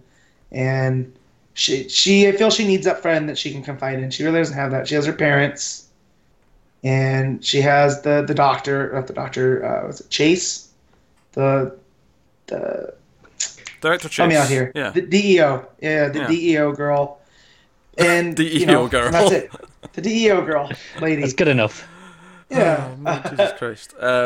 So, not Alex. That's what I call her. Not Alex. But which she is odd. kind of the same role. That's the one thing we don't have here actually is an Alex character. Exactly. And I feel they're kind of building Ben into that. Yeah, maybe. Actually, I see him more of her Jimmy. He's more of the Win. Role. He's like the Win. Or the Win. Yeah. If we're comparing but to not the show. as funny. Not yet. Give him time. Maybe he'll. To be fair, it's hard to reach those highs. Yeah, he's pretty good. But so we have this. I like there's this moment where she goes to her father, who's like in a big cryo tube, like this life support system and the DEO, and she's like, "Oh, father, something's happening with my powers, and like I think you can hear me, and I think you can talk back." And she at least believes that he's choosing not to, even though he's like he looks kind of half dead the way he's like sort of like floating there, but. But what I really like is you hear this commotion because as this is going on, like Emerald Empress and the Five are like doing their stuff outside. Like their plans are starting to initiate because a big part of what they're doing is they want to discredit Supergirl first, which is partly why they shot her with the gun because they wanted to make her powers unstable because that way she looks like she's up to. Because obviously even at the start after the chaos, some people are like, wait, why did Supergirl just ruin like half the street or whatever? Right. And then here they've got more plans to like cause more chaos. And that starts happening, and she can hear the screams. And I like that she says to like Zor-El, like, I know you can hear them too. I have to go. It's risky because my powers are acting up, but I have to try and help them. And it's just, I like that. So we end with this big cliffhanger where she's flying towards the chaos, and she gets there, and it's Grundy who they've set unleashed on the streets. Which by the way, I like that panel just before he like attacks, where who is it? Is it Empress or Selena who does something to him? But it was Selena. Yeah, the art is very reminiscent. It reminded me a lot of the first cover of Incredible Hulk. The whole like him becoming Hulk, and it's like you see the sizes of growing him. Up. Yeah, it looked like that. I thought it was pretty cool. And that's why I thought that they were going to turn him into like a Validus-like creature because he's a clone, right? Yeah. So if they mess with this one, no harm, no foul to Grundy himself. And so I thought like that would be the one tie because we have Magog, who's a lot like Persuader, the dude with the big axe in the mask.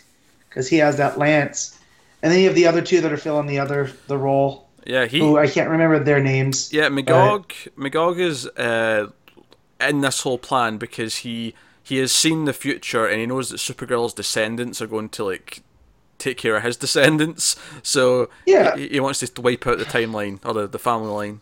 God, and talk about 90s. That's why I love that Mark Waid created Magog to just basically everything that he felt was wrong with 90s comics. And you look at him here and it still stands. Like, he's half mechanical. He's got way too much going on.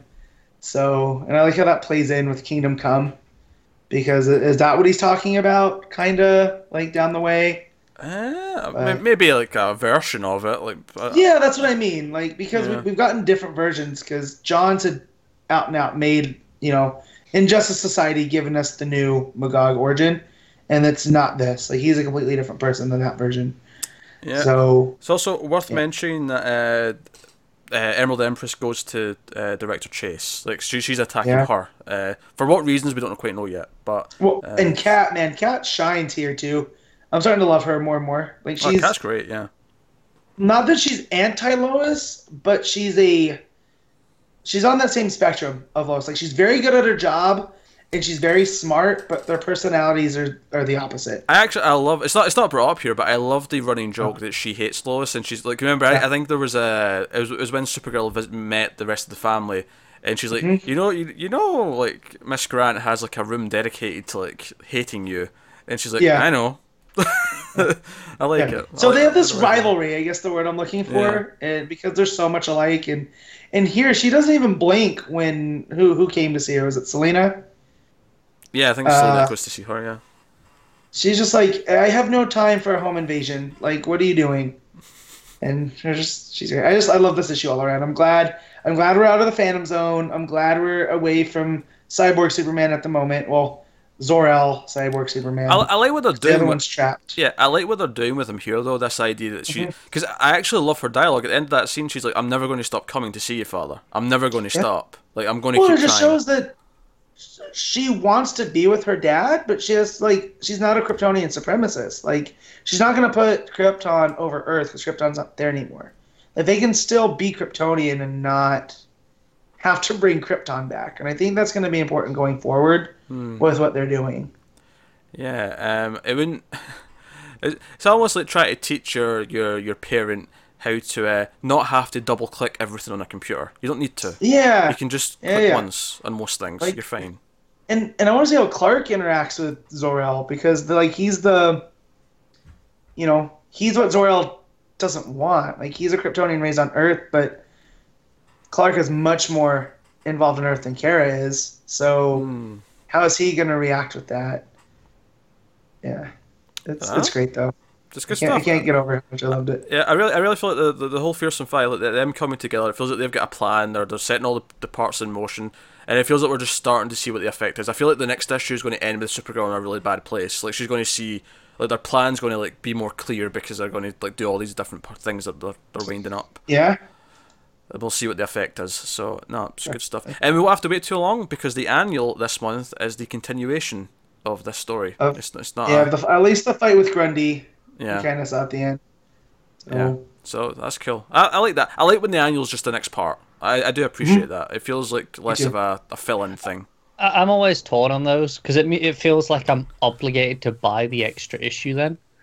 But then, sometimes if it's just a side thing, and I'll be like, I don't need that. I do get your argument, but at the same time, it's like, at least the way DC do it, the annual's always on a week where there's nothing else. So it's like, it's like the one book I'm going to have. So I'm glad it's as much important. as I like them standing alone, like it seems the Green Arrow one's going to do. When they do, we get a bigger story, so it's not going to interrupt the other story going forward. It just it fits in right there, and we can decompress. So what I don't understand about Orlando is how he can be so good like now, but like that Phantom Zone story, I just could not care less about. Or I could care less about. No, I could not care less about it. So it's so weird to me. He's so up and down. Yeah, he's definitely. I feel like he's still figuring out his craft. Like, he's still figuring out what he's good at and what he's not good at. But I didn't hate the Phantom Zone stuff as much as you did. But I think the Supergirl has often been good. Sometimes great, sometimes okay. But it's It's never turned me off from reading more of it. But no, I dug this issue a lot as well. That'll take us on to Hal Jordan and the Green Lantern Corps number 26. Robert Venditti writing, Rafa Sandoval on art. You two read this, so by all means, Connor, what was this about? What happened? So we begin with a vision that Graf has, and it's said about old Genesis and reverberations echo throughout the multiverse, and then it says metal awakes. Yeah. And it has these big imposing figures, bright like these colours. big old golems of light, it looks like. Yeah, they're like black, but then have these colourful lights that kind of give them form that you can kind of think make. Tron. Yeah. Now, Tron. first question. This whole first page is just talking about metal. Like the very first bit is talking about metal rings against metal. Mm-hmm. Do we think this is relevant? Metal to is. metal. Metal is. I hope not, because I like Venditti needs to just stay in his lane. He was doing fine. Like this issue was troublesome for me because of that. It was stuff I didn't like, and just leave metal to those. Like, I get that we have to get to the point where Hal Jordan comes to Earth to kick all that off, but maybe necessarily we don't need it in this book. You know? See, I liked a lot of this issue. Now, the Hal and Kyle stuff, because they're partnered up and they're off doing their stuff, their interactions are probably the weakest part of the issue for me. Again, Venditti, it's those two that he seems to struggle with most out of all of the core. The stuff with John and Guy and Salak is all really quite strong, I think. Yeah. Which He has a handle on those characters. Right, there's not a lot of it. It's just a guy being Guy going, hey, you should probably send me out to do something because I'm cool. I'm getting restless. Pretty much. He's like, I want to do something. And John's been like, no, you wait till you get you a new partner, someone who can keep you without getting distracted. Yeah. And, they have some nice moments. Guy saying, he respects him, best friends. Like, it's like, I get why you're the leader. And it's nice. See, it's good when they're not all struggling to be the leader. It's like they've all just accepted John. Like, Hal knows that he can't. Guy knows that he can't. Kyle doesn't want it. Right. Know? It's probably the best part of this run so far, I think, is that there isn't this struggle between the Earth Lanterns. They're kind of all pretty much in sync, which is rare and nice to see. But basically, there's some sort of gravitational disruption going on. So they send Hal and Kyle out to go and investigate. And they get there, and the whole thing's been decimated. The entire system's it's just rubble everywhere. Yep. And then you start hearing the pings.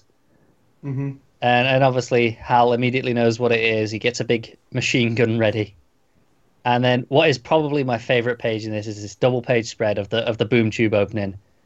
And it is gorgeous, where it has a big massive boom across pretty like 3/4 of the page, and Orion blasting out of it. And it looks fantastic. Yeah. And then they have a bit of catch up. When did they have this meeting that they're talking about? Oh, we ended up as friends. Godwatch. That's when I stopped reading in the New 52. Yeah, I think I don't recall it that well. I didn't like Venditti trying to make Hal the leader and then everybody turning against him because he was the leader. And then I had read through the Relic stuff and the Source Wall, and I was like, oh, I know where this is going, and I don't care. I think I must have stopped at the same bit then, because I remember the Relic stuff, but I don't really remember this. I'm like, okay, this must have happened at some point.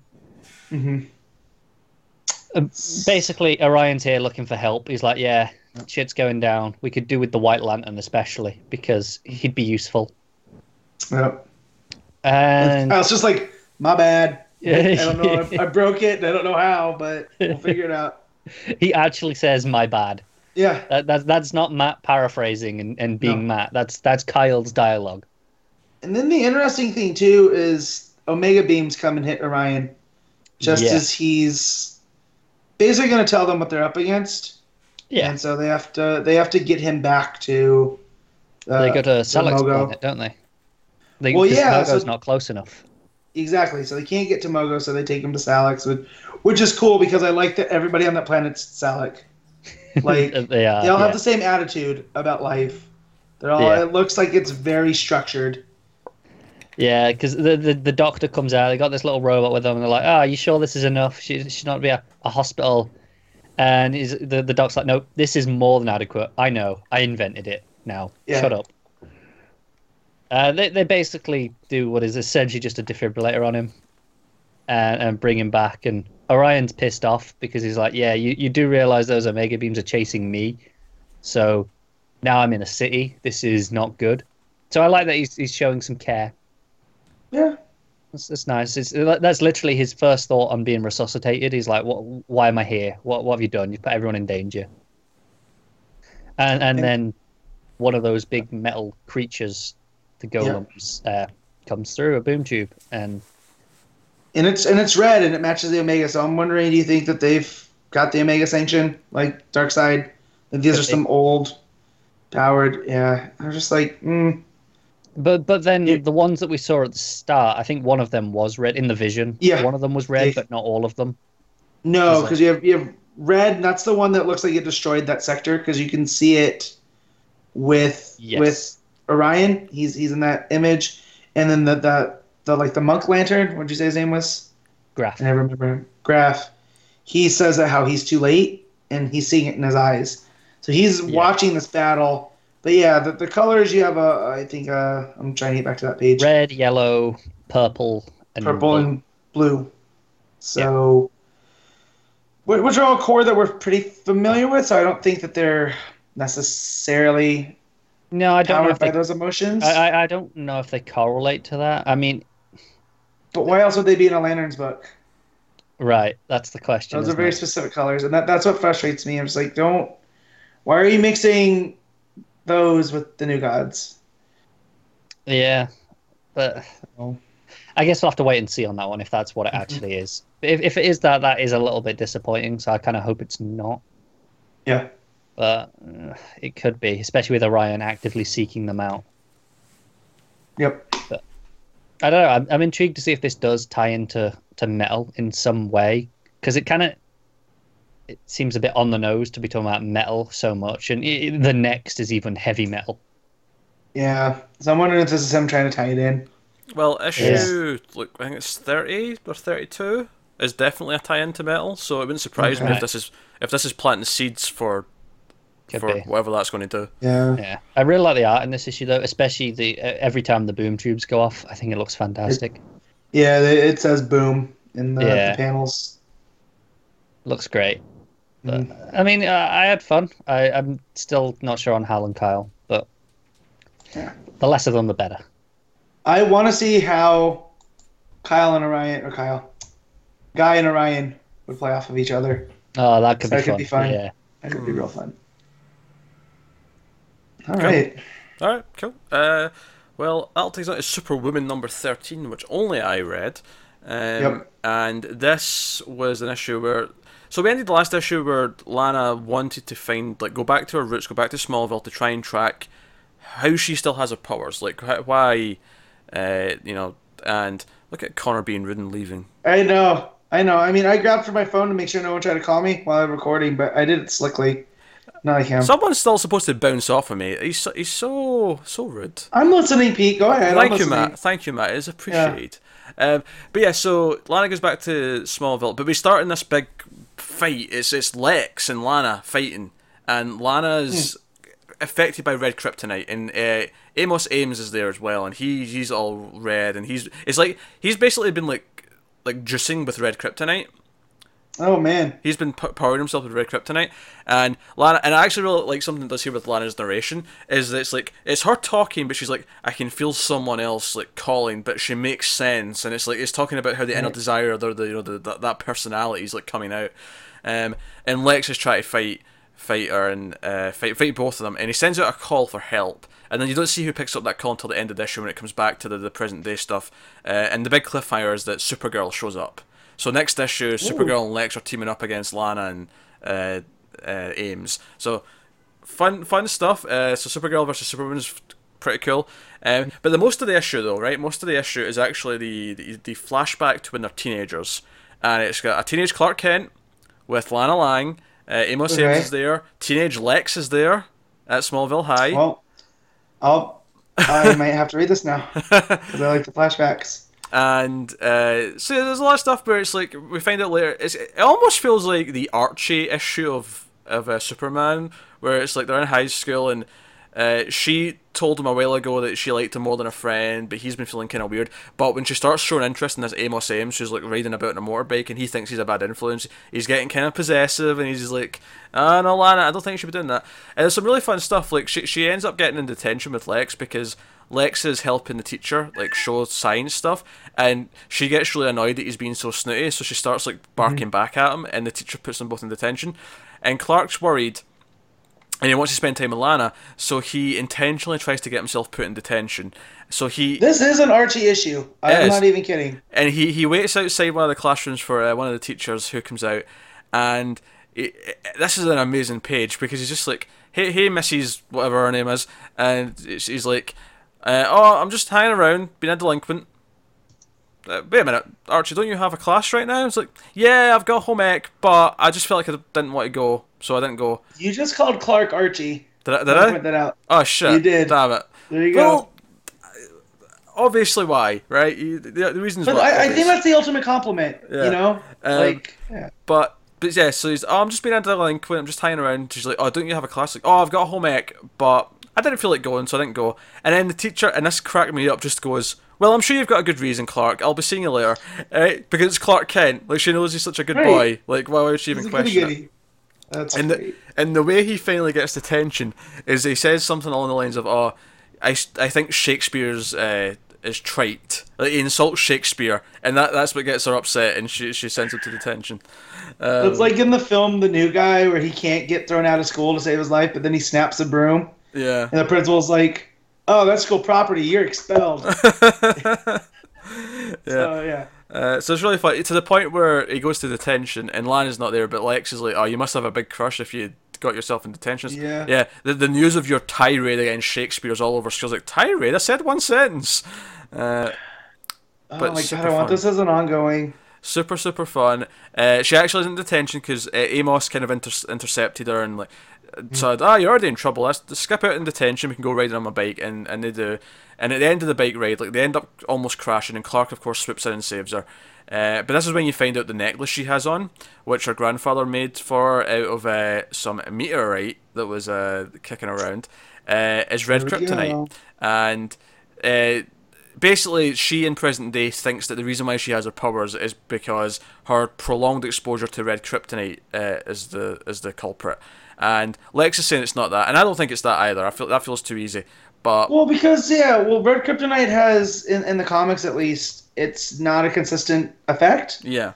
So you would think if her powers were like that, it would be different each time. Yeah, and she's been affected by it now, but like she is a Kryptonian almost, which is weird. But that definitely points to some weirder stuff going on here. Especially since the whole thing with Amos is that because since he's seen this happen, he's seen that this had an effect on her after this crash.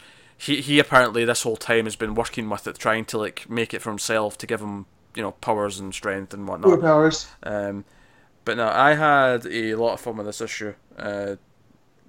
Really, really good stuff, and it's. Giving Lana this spotlight, having teenage Clark, all this stuff is super fun. And then Supergirl showing up at the end, and we're going to get the super ladies fighting each other next issue. Nah, that was a blast.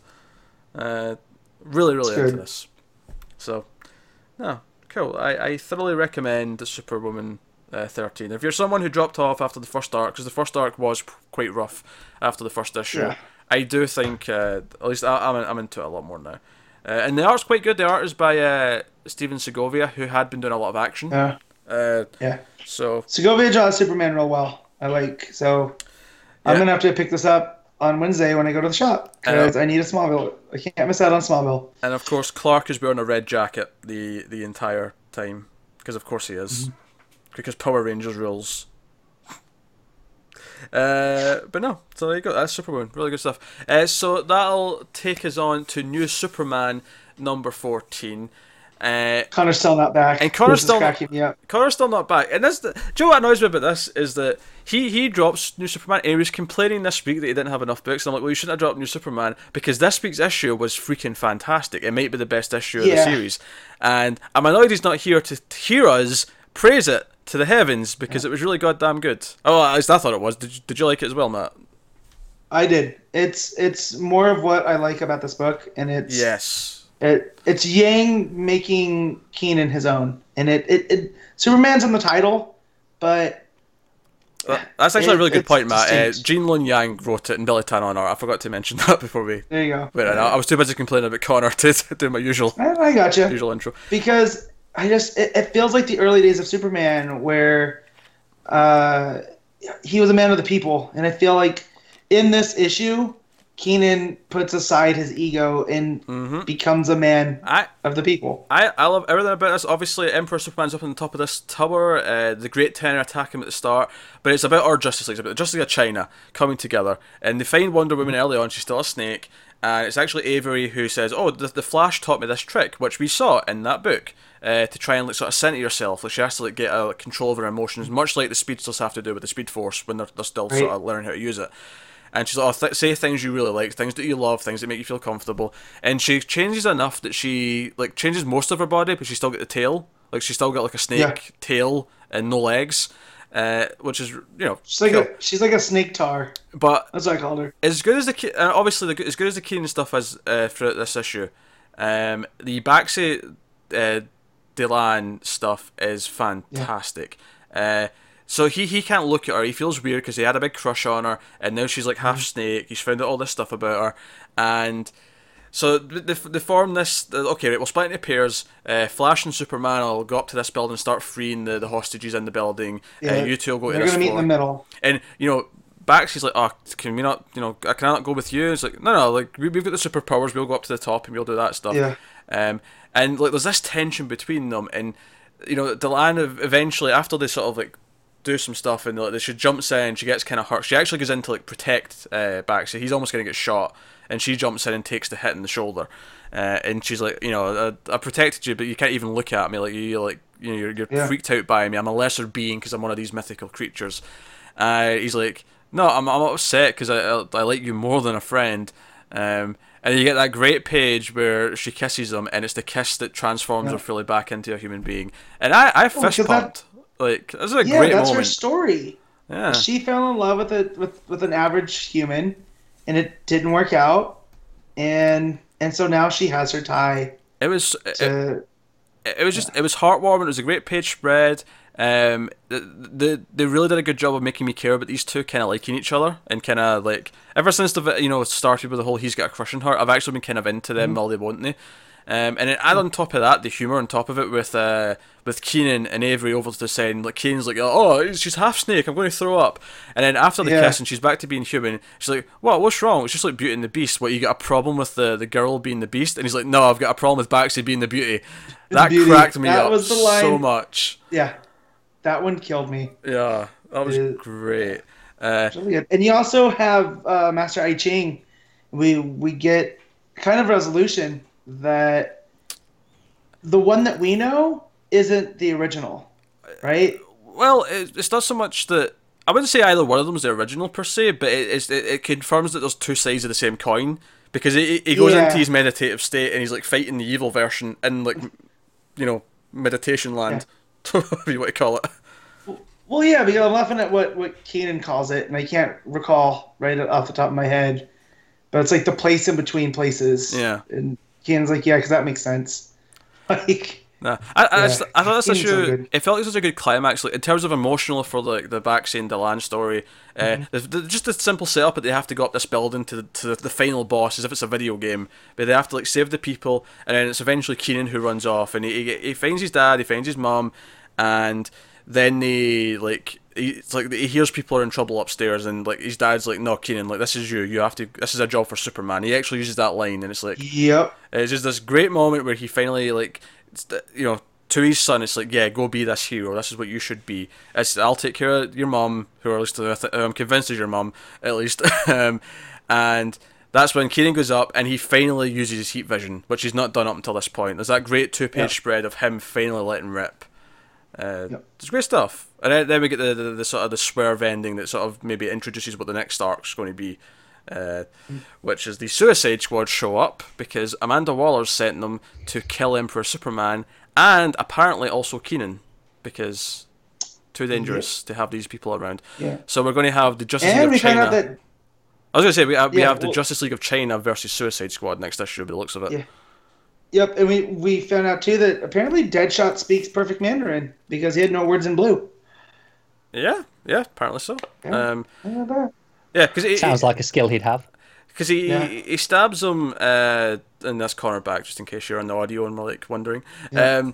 But he stabs him with a kryptonite sword, and he points out, these kryptonite swords don't actually affect you like it would a Kryptonian, like because you're not like actual Superman, you're not actual Kryptonians, but it does weaken you, so we can kill you with a regular thing, and that's how they kill him. More importantly, it's still a sword and it's gonna hurt. Exactly, it's still a sword, you still stab. That's exactly what he says. Yeah. But so that was fun. But I think this is my favorite issue of the book. Like it's up there with the Kaiju Turtle issue, which that basically started this arc. This arc's been fantastic. This has been the book, and it's The Emperor Superman. Yeah, I love this arc. It's great. The line that I was talking about too, where he tells him he's going to the meditation place, and Keenan's like, he went to a dimension. How did he put it? That's in between stuff. And Avery's like, in between what? And Keenan's just like, I don't know, stuff. Like, it's just Keenan's still Keenan, but he's attained, like, he's not as ego driven. Yeah, He's still a bit of a jerk, but it feels like I feel like if you want to fault the first chunk of the book, it's that it was setting up so many like side characters and stuff that was maybe a lot to take in. But now we're at the point where I understand who all the main Justice League members are, who Ming Ming is, because she calls in at one point and gives them help. I Ching, even Lenny Lan on TV, like we know who that is. It cuts to the news reports. Yep. It's a character we know. It's not just some random news reporter. Like all of it's like it feels like it's all well built up to the point where like okay, everything matters now. I care about all of them. It's great. Yep. So. Definitely. This is a book that is really. It was always good, but it's definitely grown to like great things. It's its own mostly self-contained thing, even though it is bringing in things like Suicide Squad and obviously Superman's popped in hero there. But which good because it should tie into the greater world because Keenan did go on to help him against the Revenge Squad, so there should be a little bit of crossover. But no, I really feel like it's built its own little sandbox though, and because of that, it's doing all these great things. So I'm digging it. Obviously the name might be because of something that might happen soon that we've speculated in the past, but it does almost make me wonder why it wasn't just called Justice League of China, because it really does feel like an ensemble for the most part. Yeah, now. Yeah. Especially after that first art. So. But no, great stuff. I cannot recommend New Superman enough. It's been really good stuff. So that'll take us on to Batgirl and the Birds of Prey, issue 13. Julian Shauna Benson writing and Rose Antonio on art. This is the final of this current arc. So we have Catwoman with the Birds of Prey. Well, two of them are already in, but like Batgirl and Catwoman are sneaking in. We're starting air ducts and stuff as they're coming into the building. Terror Corps. Yeah. And there's some fun banter with them and the whole thing, and it all boils down to they have to convince Ivy not to do what she's doing, because like there's other ways to do this. Like, Barbara's basically, my company can buy this place and like let you run it. Like that's ultimately what ends up happening. But they actually have these killer bees not killer bees, they're just regular bees, but there's a lot of bees. Yeah. There's enough bees that they become killer. We find out the Terror Corps made this new fertilizer, but the fertilizer's poisoning the bees. Yes. And bees are like this key point in the food chain that they're responsible for a lot. So you start killing a bunch of bees, and it's it's dominoes. It's a house of cards, I guess. If one metaphor is not enough. Yeah, you're not just killing the bees. You're eventually killing lots of other things and people. Yeah, and so surprisingly, Ivy's not cool with that. Yeah. So she's gonna kill this guy, and then try to fix the fertilizer, because you can't do one without the other. Yeah. Like, you can't just fix the fertilizer, you got to make him pay for poisoning the bees. Yeah. So this all goes down. I will point out, I'm pretty sure there's a colouring mistake on one panel. I don't know if you noticed this, but there's a panel where Canary has red hair. Yeah, it confused me for a second. It confused me because I was like, Ivy? Yeah, because it was like, wait a minute, she wasn't wearing glasses. Wait, no, that's Canary. That's what she was wearing. Yeah. Yeah, that was her. Yeah. So that was odd, but obviously I imagine that'll be fixed for later versions and whatnot. But so that was an amusing little moment. But So yeah, they basically like solve the problem. Ivy like injects herself with this stuff that'll let her talk to the bees like she talks to the plants, and that kind of. Yep. I say that as if it's such a simple thing, but we're dealing with poison ivy. It's kind of hard. Well, yeah, because she is a chemist, and they create it, and it doesn't last forever. You know, it's limited. So I love that Catwoman after this is like she's got her hand in the safe. She's like getting some more payment, and I was like, the cops are coming. We should go. Like we can't hang around like the Birds of Prey do. Nope. But I think actually like I had a lot of fun with the main plot. But for me, like most of the exciting stuff of this issue was the last kind of chunk of it. It's where Babs realizes that the calculator's like accepted that like he says, okay, I'm on my word. Like you helped me get my family back, so I'm not going to like the New York guy. I keep forgetting his name. What's his name? Yeah. It's I'm looking for it. I feel like I've just been calling him Oracle for like the entire run of them. Because that's what he is. I mean, for the most part. It's relevant here though because I need to use Oracle in another way in a minute. so hold on a second here. I can't find it. Yeah, Gus. There you go. His name's Gus. Gus. There we go. Apologies. Right. So Gus, Gus off's the hook, right? But then Barbara realizes that wait a minute. Gus probably turned Calculator in. That's probably what started this all in the first place. This is how the company even knew about him. And Calculator kind of worked this out as well. So we have this intimidating thing where Calculator finds Gus. Gus who's going off grid, by the way. Gus is like giving up his job as being Oracle. He's ready to just leave. He's like, he thinks he's not proven himself. He's leaving. But Barbara realizes this as well. So just as Calculator's about to get Gus, like Oracle starts talking over the phone. And it's like, Calculator is talking to Oracle, and it's actually Barbara being Oracle to like just convince Calculator that Gus isn't the Oracle. Like there's someone else involved here, and it's just this fun little moment where she becomes that character again for a brief little second just to save his hide, and then obviously we have that fun bit afterwards in the Batburger. I like that this is becoming a regular fixture of the universe that there's a Batburger. $15 Batburger. Yeah, $15. Yeah. And again, Selina stealing a fry, not just asking for it. Yeah, just stealing it. Because that's what she does. But remember this nice big cliffhanger where there's something going on. We need to go and be the Birds of Prey. And Ivy and Catwoman go with Huntress and Canary. They're a team of 4 here, and they say, "Oh, Babs, are you coming?" And she's like, "You know what? I think I'll just run this from home. For old time's sake." Yeah. Yeah. So it seems like we might be getting a little bit of sort of nostalgic Oracle action next time. So, well, it's cool that the ranks have swelled at least just for the small moment. Yeah, that's not just Huntress and Canary, but you got Ivy and Catwoman there too, because they could go either way. I think I'd like if they kind of like came in and out when like they'd be allies. They'd call on when things are maybe getting rough. Like, okay, we need a couple of extra soldiers here. Let's call in the reserves. Yeah. So, no. I have a question. Obviously, Matt, you've not been reading this up till now because Ivy. Are you sticking with it again now, or are you going back to no? Probably not, unless I hear what Pete says about the next stuff, and then we'll go. So again, if it's on any other week but this week, where there's 50 other million things that I read, it'd be fine. That's fair. But did you enjoy this issue though? You didn't regret? I did. Yeah. I did, and they've settled in. The writers have settled into the characters. And the art's not as troublesome as it was when I was reading. Oh yeah, those creepy lips from that first arc are long gone. Yeah.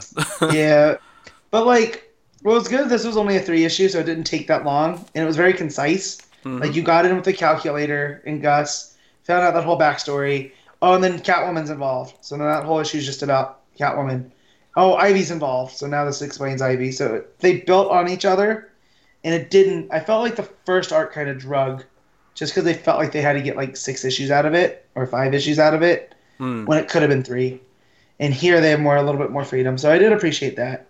But unless I hear more things, or they move this to, week 4 or 1, I'm not so slammed. I think this has definitely gotten tighter. I do. This is probably my favourite arc of the book so far. And I think that last moment with all 4 of them, like with Catwoman and Ivy, like jumping to action with them, was a pretty fist pumping moment, I think. But no, I was having fun with it. I enjoy the Birds of Prey, even if it typically, it doesn't not usually make my top 5, but maybe it will this week. Right. I don't know. I haven't thought about it yet. We'll see where we end up. Well, that'll take us on to Justice League of America number 12, which we have not been reading on the show since issue 5. That was where me and Matt both opted out. Because the first arc ended in issue 4. We didn't like it at all. And we said, we'll see what the next arc's like. And we came back for issue 5. We thought it was more the same. We opted out. And it was actually Matt who was like, oh, they're doing this Microverse arc where they're going to get Ray Palmer. I want to read this. And I was like, okay, maybe I'll read it as well.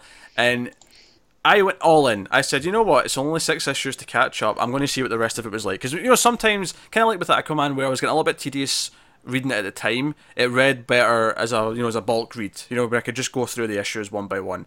Aquaman is much better than this book. I'll say that right away. From what I've heard about Aquaman, it's much better than this book. Look, just before you get into the discussion, forget Mr. Miracle. This is the main event of this week. Really, this is the main event. This is what I've been waiting for. I want to see you tear this to shreds. You've been sitting there with nothing to talk about for like 10 minutes, or more than that, 20 minutes even. I know. That's why I'm looking forward to this. I want to see how much you hated this equally. Well, I just wanted, before we get to this issue, I just wanted to give my brief thoughts on the ones we missed, right? Because I read all of them this past week. The arc we left out on was only 2 issues long, so the issue 6, the one after we left, was also shit, like just outright shit. And then it did get better after that. Not amazing, but it did get a bit, because it stopped being just the mindless fighting for constant issues at a time. It focused in on some smaller things. The story wasn't great, but it was a chance to breathe a little bit. It was doing a little bit of Killer Frost stuff. It was doing a little bit of this and that. It felt like there was like different plots going in an ensemble book, kind of like it should. Not amazing, but definitely not as tedious to read. Like, I wasn't dreading it after it got a little bit better. That said, though, the last issue before this one, like the last little 2-issue arc, I didn't like that much. It felt I wasn't into it. Again, it felt like it keeps pulling out these weird villains that I'm not interested in. And issue 11, the one before this, I honestly, like, when I read it, it was more of a, right, I just want to like get through this last one so I can read the new one, and I kind of just skimmed it more than I actually read it properly. It's a sign of a quality book right there. Yeah, I just, it was losing me. Like, it kind of got a little bit better, and then it was starting to lose me again. And then this issue, the new issue, the start of this arc, which obviously Matt has read as well. I think you put it very well, Matt, when you said that Choi in this, the new Atom, he is an exposition machine, and all he does in this book is constantly tell us new things and explain things. Yep. So this is good. So that means that in all the build-up, you had no shrinking ship whatsoever. Nope. This is something that was seeded throughout. None of that. The only thing that happened in the last issue is that he was looking for where Ray was. He wanted to get back to that, and the issue ended with him like getting a notification on his computer, like, it pinged him, and he woke up and he was like, "Oh shit, I found him," and that was the cliffhanger at the end of the last issue. That was the extent of the setup. So, DC, if you're listening to this, just blanket to all of DC. Just give us a Ryan Choi book. Just please, because I'm interested in what's going on with Palmer, but the rest of this, I was instantly reminded why I didn't like what was going on. Because Orlando, I touched on this in Supergirl, he's 2 different people when he writes. Like, for as good as Supergirl was, this was the complete inverse. I hated this. And I skimmed it again just to make sure I was at work when I read it. I wasn't in the wrong mind, headspace. I wasn't like negative flashing it. And no, it was just as bad at home. Yeah. And I don't get it. I don't understand how it can be so bad. It's rough, and it's not even like, I don't, because it's not the worst thing ever. It's not as bad as, say, I don't know, like Hitch's Justice League, right? It's not quite as bad as that. Right. But it's really frustrating because, honestly, everything plot-wise that happens in this, I feel like I should be enjoying. Like, the whole idea that Atom's building this ship that takes, like, most of them... he leaves Vixen and... Canary. Yeah, behind. He leaves them behind to, like, deal with... And the Ray, because they need some heavy hitter. Which, by the way, the Ray, no longer living light. He's actually a fully human, which, that was new to me. Didn't care that much, but... Oh, yeah, he turns it on and off. He does that. Yeah. So that's cool. So that's a little bit of development that I like seeing. First, I was confused who he was, and then when they called him Ray, I was like, oh yeah, he's the hero where his name's his code name. Yeah. Cool. Yeah. Well, yeah. You add But yeah. You add the. You put the in front of it. Yeah. Now it's his superhero name. So you take the most interesting members of the team and leave them away. The ones whose powers could come into effect and help out. And instead you give us Batman, Lobo, Frost, and Ryan Choi. Hey, Frost is okay. And a shrink. Frost is fine. I don't have the connection to her. Like and even like, Canary. Like Canary would have been fine. Well, I just like them shrinking down, them getting this mission. It feels like it should be exciting, and it never really does because it's just him standing around with the exposition, and then they go, and I'm like, I feel like I could have had a whole issue with them like designing this ship. Like this could have been an issue of them like figuring this shit out and making it feel difficult instead of it just happening. And then they go into the microverse, and some people attack It's just that them. simple as them shrinking all the way down in the ship, and then they get to the microverse, and of course they run into issues there, and the ship crashes. So you're like, oh no, how are they going to get back? I wonder. And so that's nice. That's good storytelling. Yeah, and until these creatures that I feel like I've seen before, but I can't remember where, attack. Yeah, and then we have the big cliffhanger, which is a mysterious figure in a really weird sort of like cloak, who they think, oh, the signal's telling us this is where the atom belt is, so this must be Ray, this must be, you know, and of course, or just not the atom belt worn by somebody that's not Ray. Yeah, so the cliffhanger did nothing for me. I was just kind of like, Me neither. There's no suspense. I turned that page, I was like, well, that's clearly not Ray, because if it was Ray, you'd have shown the face. Like, yeah, I don't know. It was just, or it's Ray and he's horrifically scarred. It was just very. Even then, I feel that if they're gonna go that route and have him go native, there's better ways to do it. Like, don't make it a mystery then. Yeah. Like, if you want to make him Colonel Kurtz going up the river, then yeah, he's been in the microverse too long, and it felt like a chore to read, and I feel like. Yep. I was excited about this book when they announced it, and we liked most of those one-shots before it started. And I think that's really shown maybe Orlando's strength, is that he's typically much better at just a single character. When he focuses on one character and let's just do them, and you know, maybe they're villain, so they've got their antagonist. But like this team book has been really rough, and to the point where I jumped on because I thought, oh, we'll read this arc to see what it does, and I don't even know if I want to read the next one. no, I'm out. I have Justice League Children to read. When bad. Matt, the continuity junkie who has to get everything about everything, is like, nah, you know what? This is that story from the Rebirth issue about Ray Palmer, but you know what? I don't even care enough. It was just too tedious. And the thing is I love Supergirl. I'm really liking Batman Shadow. I really like Night of the Monster Men. Well, Matt, your mic's going, Matt. And somehow this JLA though is just like, it is such a bad read. Like, it's tedious. It feels like you're taking. How much longer it's going to be around? Because I can't be doing that well. That's the thing though, because it's called Just Leave America. It's doing. Yeah, I mean, from reports, the lowest things that are in danger most are Superwoman and Blue Beetle. Blue Beetle, I think, has someone else coming on as a writer, and they tweeted like for the last 5 issues, so it implied that it's ending. And Superwoman, I believe, the third trade that when they go up on Amazon, it said, "Oh, the final story of Superwoman." So it implied again that it was the end of it. That's a shame because it's getting better. It is. Because that one wasn't one that I was actively disliking. Like some of these other ones, I just didn't have the time. Right, I'm not reading either of those right now, but I don't really want them to be. I mean, I guess at some point there are going to have to be cancellations, and people are. I'm seeing people going, see, DC are cancelling books again. I'm like, yeah, but it's been a full year. Look how much of a chance they've given everything. Even if they cancel both of those now, they gave them a good try. And I feel like a bad comic fan rooting for stuff to be canceled, but like I feel we can get a proper Justice League of America that's not this weird, like. But I don't have a problem with the weird team though. Like I was actually excited by the weird team. It's the stories he's choosing to tell with it. Like, don't cancel it. Just take Orlando off of it. Oh yeah, it's the weird writing. I don't like the writing at all in this book, and it's so strange.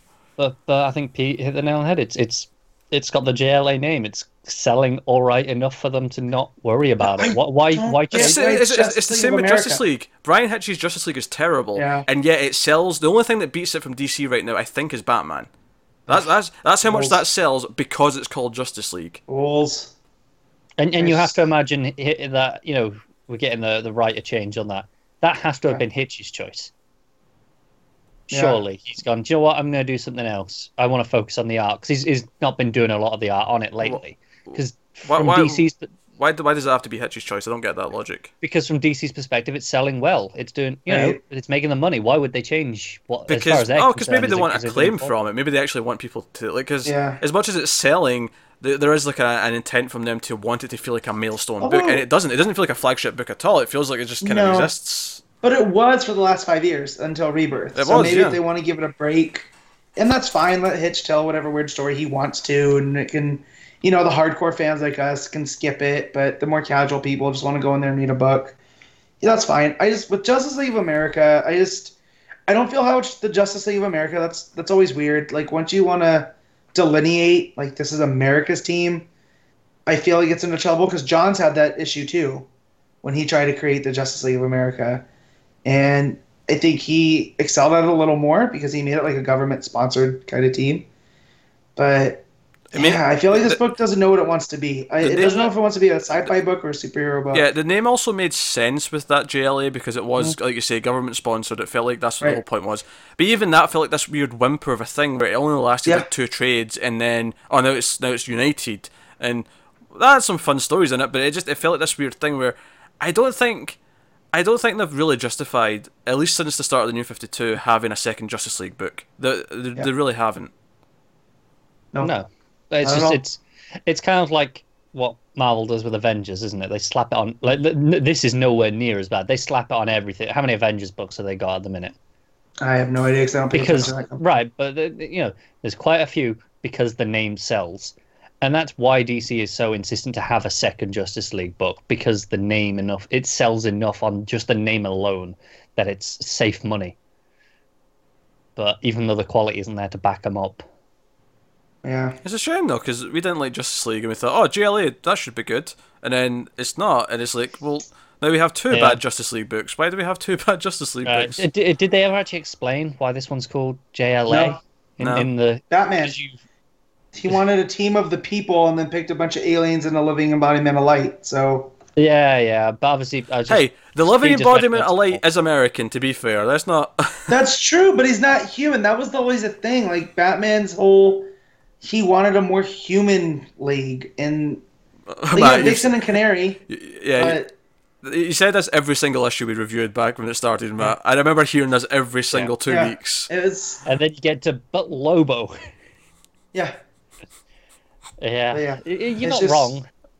You know what also set me off was reading Supergirl.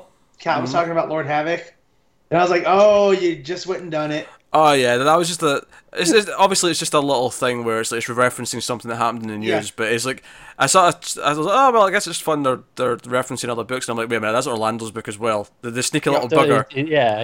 He's cross promoting his own thing. The cheeky little bugger, how dare you? But no, it's just this weird that in a week where Supergirl maybe has one of its best issues of the run so far, this is like just borderline. Orlando can't do teams, can he? Borderline unreadable.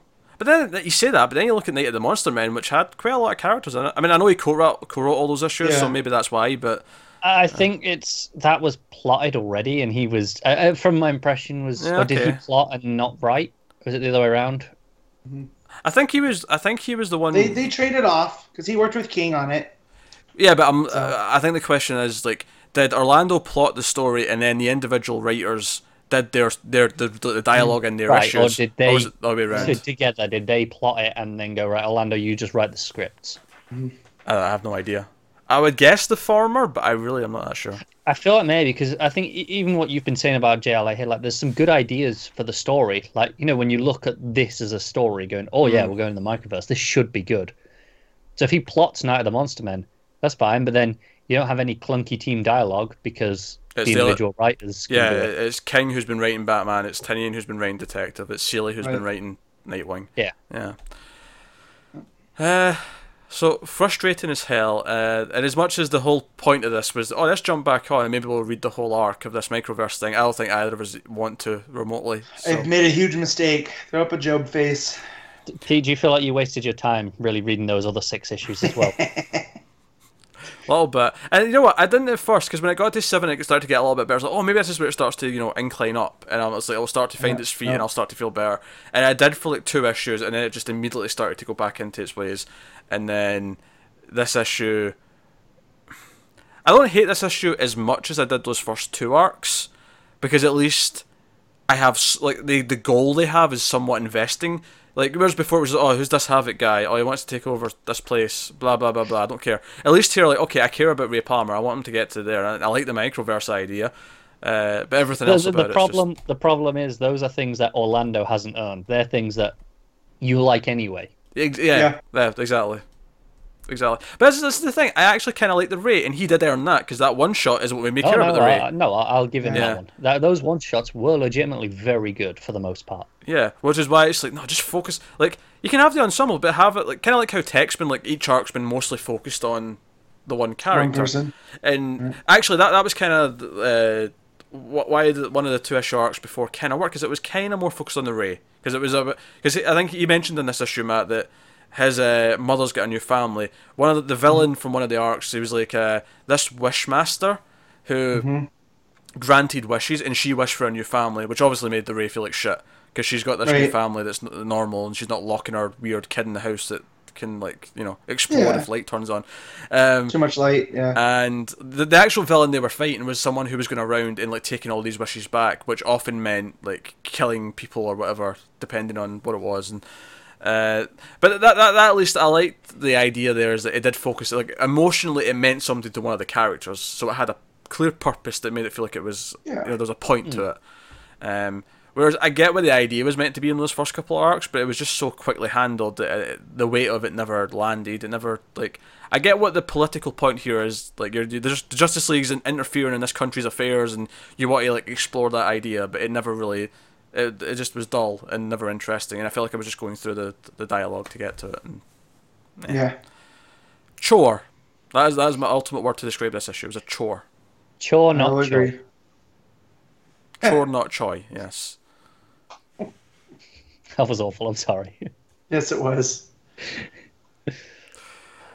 All right, I guess that wraps up the this week's books. Let's rank things. Yeah, I feel like we started on such a high note with Mr. Miracle that we ended with Justice League 12, or Justice League of America 12, I should say. That's the favourites of the week, which is what we normally do. We have panels, we have art, we have covers, we have top 5s of the week. This will be an interesting top 5 this week, because I feel like some stuff that normally makes it on I'm not feeling as hot about, and then some other stuff was quite good, and I'll see how I fare here. So we start with best panel of the week. So I'm going to go to Matt, panel. What's your panel? Yeah. So this should come as zero surprise, but it's that double page in Supergirl where you turn the page and it's the new Fatal 5. You're standing there. Is it Indigo? Is it Fatal 5 or Fearsome 5? I've been swapping. 5. I've been swapping every time I've said it. You told me not to correct you on air, so I just let you go. I didn't know. But it's Fatal 5. I know. I don't remember that. No. See, he can't. He doesn't know, so it's in him. He might have done. Yeah. No, but it's the Fatal 5, because the Fearsome 5 are the Titans group. That's where Simon came from. Wait a minute. In Mammoth. Wait a minute. He just said, you told me not to correct you on air, and yet earlier on in this very episode, he was like, no, I was waiting until you started talking about the books before I corrected you about that other thing. I didn't say correct you. I said I let you know that I read Birds of Prey. That's different. That was a correction. Screw you, Matt. Okay, whatever. So, the fact that you still believe that you might have said that kills me. Yeah, you could have got away with that. But anyways, yeah, it's the Fatal 5 with Magog and Grundy and Selena. All that. It was just I love that issue so much. That panel. Turned that page, almost spilled my coffee. I got so hyped. Cool. Cara, what's your panel of the week? Mine's going to be Orion's entrance in the boom tube in Hal Jordan. That panel was just gorgeous. Very cool. Very cool. I am going to go with a panel Justice League of America. The one panel in that had no speech bubbles. That panel. Who was on art for JLA? Ivan Reis. It should have at least looked all right. It did, but if fine. I don't like what I'm reading, then I don't connect with the art. That's just how my brain works. The art is. I mean, especially maybe if it's a very quiet story, if it's still bad, if the good art can carry it. But when half of it's covered with these speech bubbles with really annoying dialogue, then it's just ruined. Yeah. It's fine. It's done. I'm actually not. Joe, I think what I'm going to go with actually is I'm really tempted to say Darkseid is. It just pick that. But I'm going to go with. I don't have a particular one in mind. But one of the TV interview panels with the VHS distortion effect over it, That's pretty good. because partly because the whole thing's foreboding, it's very creepy, it's very mysterious, but there's also just something about watching something through like the static, like through a bad reception that feels kind of creepy. Like TV shows like Channel Zero kind of like thrive on that idea. A movie like Videodrome thrives, even The Ring thrives in that idea that watching something through a really distorted signal feels like you're getting the message, but it's not quite been received clearly. Like it's like there's something being lost in the translation, and I like that effect. And it felt very, like I say, foreboding. I was talking about that a lot throughout it. It feels like something's not quite right, and I appreciate that. So I'm going with pick one of those. I don't really care which. the whole that whole 3-page section. The whole 3-page section, but it was the same panel essentially, 18 times. So whatever. Okay. So, best cover of the week. I'll go to Connor first for this one. I'm going to give this one to, I think, Detective. I think that's actually a really nice cover with the Azrael bat suit. He's almost like an angel. He is. I think it's a really nice cover. Okay. I'm going to... I don't know. This is one of these weeks where I've got a variant that I really liked. In fact, I've got a couple of variants I really liked. Did you see Supergirl's variant? That was quite a pretty cover. Have a look at it now. But out of the main ones, I think I'm going to go with New Superman. That's a good cover. Yeah, it's got some style to it. It's quite dark. Yeah, I like it. So no, New Superman. I don't have a lot to really add about it. But Matt, what's your favourite cover of the week? I really like the Batgirl and Birds of Prey because it's got Catwoman and Ivy, but then they have the stuff from the other girls. So you have Batgirl's cape, and you have Huntress's crossbow. That's another one where I really like the variant actually. Over the regular. The variant was great though. Like that's. But and they have Canary's jacket, but. I like the way that they're posed, and she's Catwoman's giving the wink. So let's say this dirty old man. I like the way they're posed. Yeah, it looks great. What? I'm not gonna lie. Oh dear. Best art of the week. I suppose I'm up first for that since I made you two go first already. Art of the week. I mean, it's Mr. Miracle. Mine's gonna be the same. Yeah, same. As much as I want to give it to Supergirl, because I did love that art too, but Supergirl's Mr. Miracle's a new level. Supergirl's art was good, but it faltered because I really like Brian Ching, who's the usual artist, and I felt like, this is different. Why is this different? Stop this. I don't like change. I really did enjoy the art in Hal Jordan as well. I thought that was really nice. But, yeah, Mr. Miracle. That's fair. Like I say, very emotional, very ethereal. Very versatile. Yes. And everything felt like it was building to the overall tone and atmosphere of the book. Whereas, sometimes comic books will be like, no, this is the art because it just makes sense. It's one of those where it feels like the creative team's in sync and telling the story, whereas sometimes it feels like, this is the artist that's free. Here, just take this one. Yeah. Yes. So with that said, top 5 books of the week. Matt, let's have you go first. All right. I'm curious. Yeah, well, I can tell you it's probably not going to be unanimous this week because my number one is Supergirl. Oh my! I'm such a mark. I can't help it. I cannot fault you. Yeah. But number 2 is Mr. Miracle because it was lower, but like you pointed out, the more you talk about it, the more it landed with me. Connor's got me figured it out, I think. But number 3 is going to be New Superman. It was a great issue. Number 4 is Detective. And then number 5 is The Flash. Cool. Connor? Mr. Miracle. 2 is Hal Jordan. 3 Flash. 4 Detective.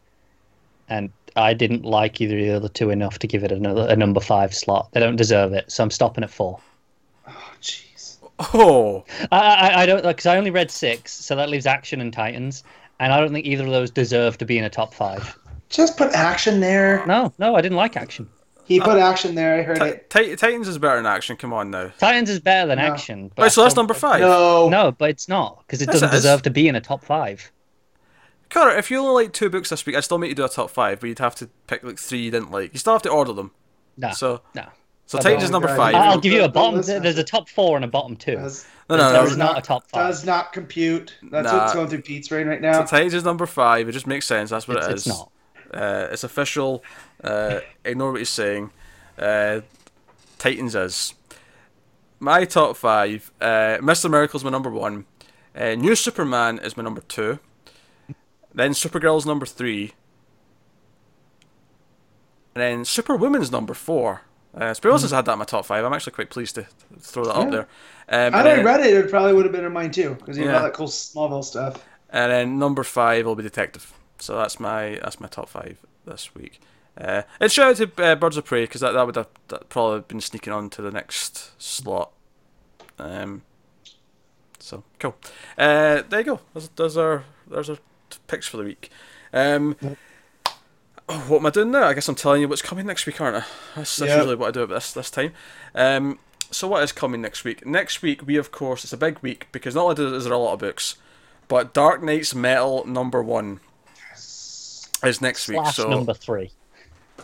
Kind number of. 3, depending on how you count. No it. more prelude to the main event. The main event has started. Yes, The no more, undercard out the way. no more 2-part prelude. We have. I don't know what I think's funny because obviously this month it's just Metal number 1. Next month though, after Metal number 2, we have like one of those one shots almost every week. So it'll feel like we have like a headlining kind of metal themed thing every week, which is kind of cool. But so we have Dark Knight's Metal number 1. We also have Aquaman number 27. We'll have Batman number 29, Superman 29, Green Lantern's 29, Green Arrow 29, Nightwing 27, Batwoman number 6, Super Sons number 7. We have Wonder Woman number 28, which got pushed. Am I correct in saying that all of us are not reading Trinity next week? I'm not. Yeah, I'm not. I'm out. Is this the new team now? Yes. Yep. Yeah, no chance. Right, so Trinity's also out, we're not reading it, as is Harley Quinn 26 and Justice League 27, but we're not getting to those. I also believe the first of the Digital First series, Gotham City Garage, is out next week. Yes, and I think the second of the Harley Quinn and Batman is next week as well. Yeah, I don't usually point out the digital ones, just because it's the first one. I thought I don't Yeah. see Garage on here. I'm looking at it and I don't. It doesn't show up on previews, Matt. yeah, it's not on Okay. Diamond. Yeah. It Gotcha. doesn't come up on there till the physical issue comes out. Gotcha. Makes sense. So I think we, me and Connor are going to definitely check that out. I don't know if Matt's going to jump in and try that as well, but Probably not. a lot of books next week, and a lot of big, exciting books. So, Yo, the Dark Knight's Metal number 1 Kubert variant has Batman riding a dinosaur. I've never wanted something more in my variants are all life. fantastic. there's a lot of variants. There's a shit ton of them. But like, I really want the Capullo one because it's making the metal fingers out of the Justice League. I think it's But the like, Jock. he's riding a T-Rex. I think it's the Jock one that I like a lot. I would trade Connor Kent for Connor in a heartbeat. Yes, yeah, as you've said multiple I times. know. I like saying that. I would also trade Connor for nothing. I left myself open to that one. That's my fault. It's like when you drop your hands in sparring and they hit you in the face. It's like, that's more on me than it was on you. So this was a weird week because Action, under-delivered a little bit. There was no Wonder Woman, so it was a weird week too, given what we're used to. But other things did pick up the slack. Superwoman was better than... Well, it's been getting better, but like, I really like that issue. dope. Supergirl was good. Mr. Miracle was fantastic. New Superman probably had its best issue so far. Yeah. So Turtle Kaiju. So good stuff. So by all means, let us know what you thought of this week's books in the comments below, whether that's on on the YouTube page, or whether you're on like Twitter or whatever. And of course, the Twitter, of course, is at DC Comics Podcast, which was mentioned earlier. You can also get me, if you want me individually, at Wibble89. Matt, what is your Twitter? Mine's at Matt of Steel 57. Connor, what about yours? And is at Connor Ryan 94. Cool. So you can get in touch with us that way. Do us a favour, rate the show if you get it off iTunes or whatever. Yeah. Go and give it a 5 stars and write 5 stars. Write a little comment. If you don't think it's 5 stars, then don't rate. Just leave it alone. That's fine. No, if you don't rate it 5 stars, I know you've been affected by the anti-life equation. So give it 5 stars. I'll have to boom tube to your house. Yeah. And It's a terrifying image. Yeah, the one thing you don't want It in your is. life is I Matt want that. boom tubing to your location. So let me just say, it's Terminator rules, guys. Think about it. It's terrifying. So do all that. Look forward to next week. I think that's me. I've lost track of what I've done and what I've not done for the outro. I'm just kind of rambling at this point. That's So fine. My feet are asleep from sitting here for so long. thank you very I'm much. afraid to walk. I'd be like the Tin Man. Thank you very much for watching. Just one slight technical note. We did switch hosts this week for the audio versions. Now, it shouldn't have actually made a difference to anyone, but just in case there was something weird happened, This doesn't That's affect why. you, but I gotta let people know what I did. just in case. Well, this is the strange thing. If this did affect someone, they probably haven't got this episode to hear this. No. When I say effect, I don't really mean that, because everything migrated, everyone has it. There was a lot of downloads when we first migrated over, and I'm wondering if like the auto downloads on iTunes made people like re-download the newest episode again or something like that. So just in case, like if something weird like that happened, that's why. Like, don't worry about it. We're done now. It's fine. We've moved. But because of that, we're actually on Podbean now. So if you want to use that app instead of whatever you've been using, you've got that option now as well. So you can get us there. So Cool. but you can no longer get us on SoundCloud. That is the only change to things. So, but otherwise though, everything else you're good. So, but yeah, that is us. So thank you once again for watching and or listening. Keep reading DC Comics, and always remember, never get lost in the Speed Force. Connor Kent's real and not imaginary.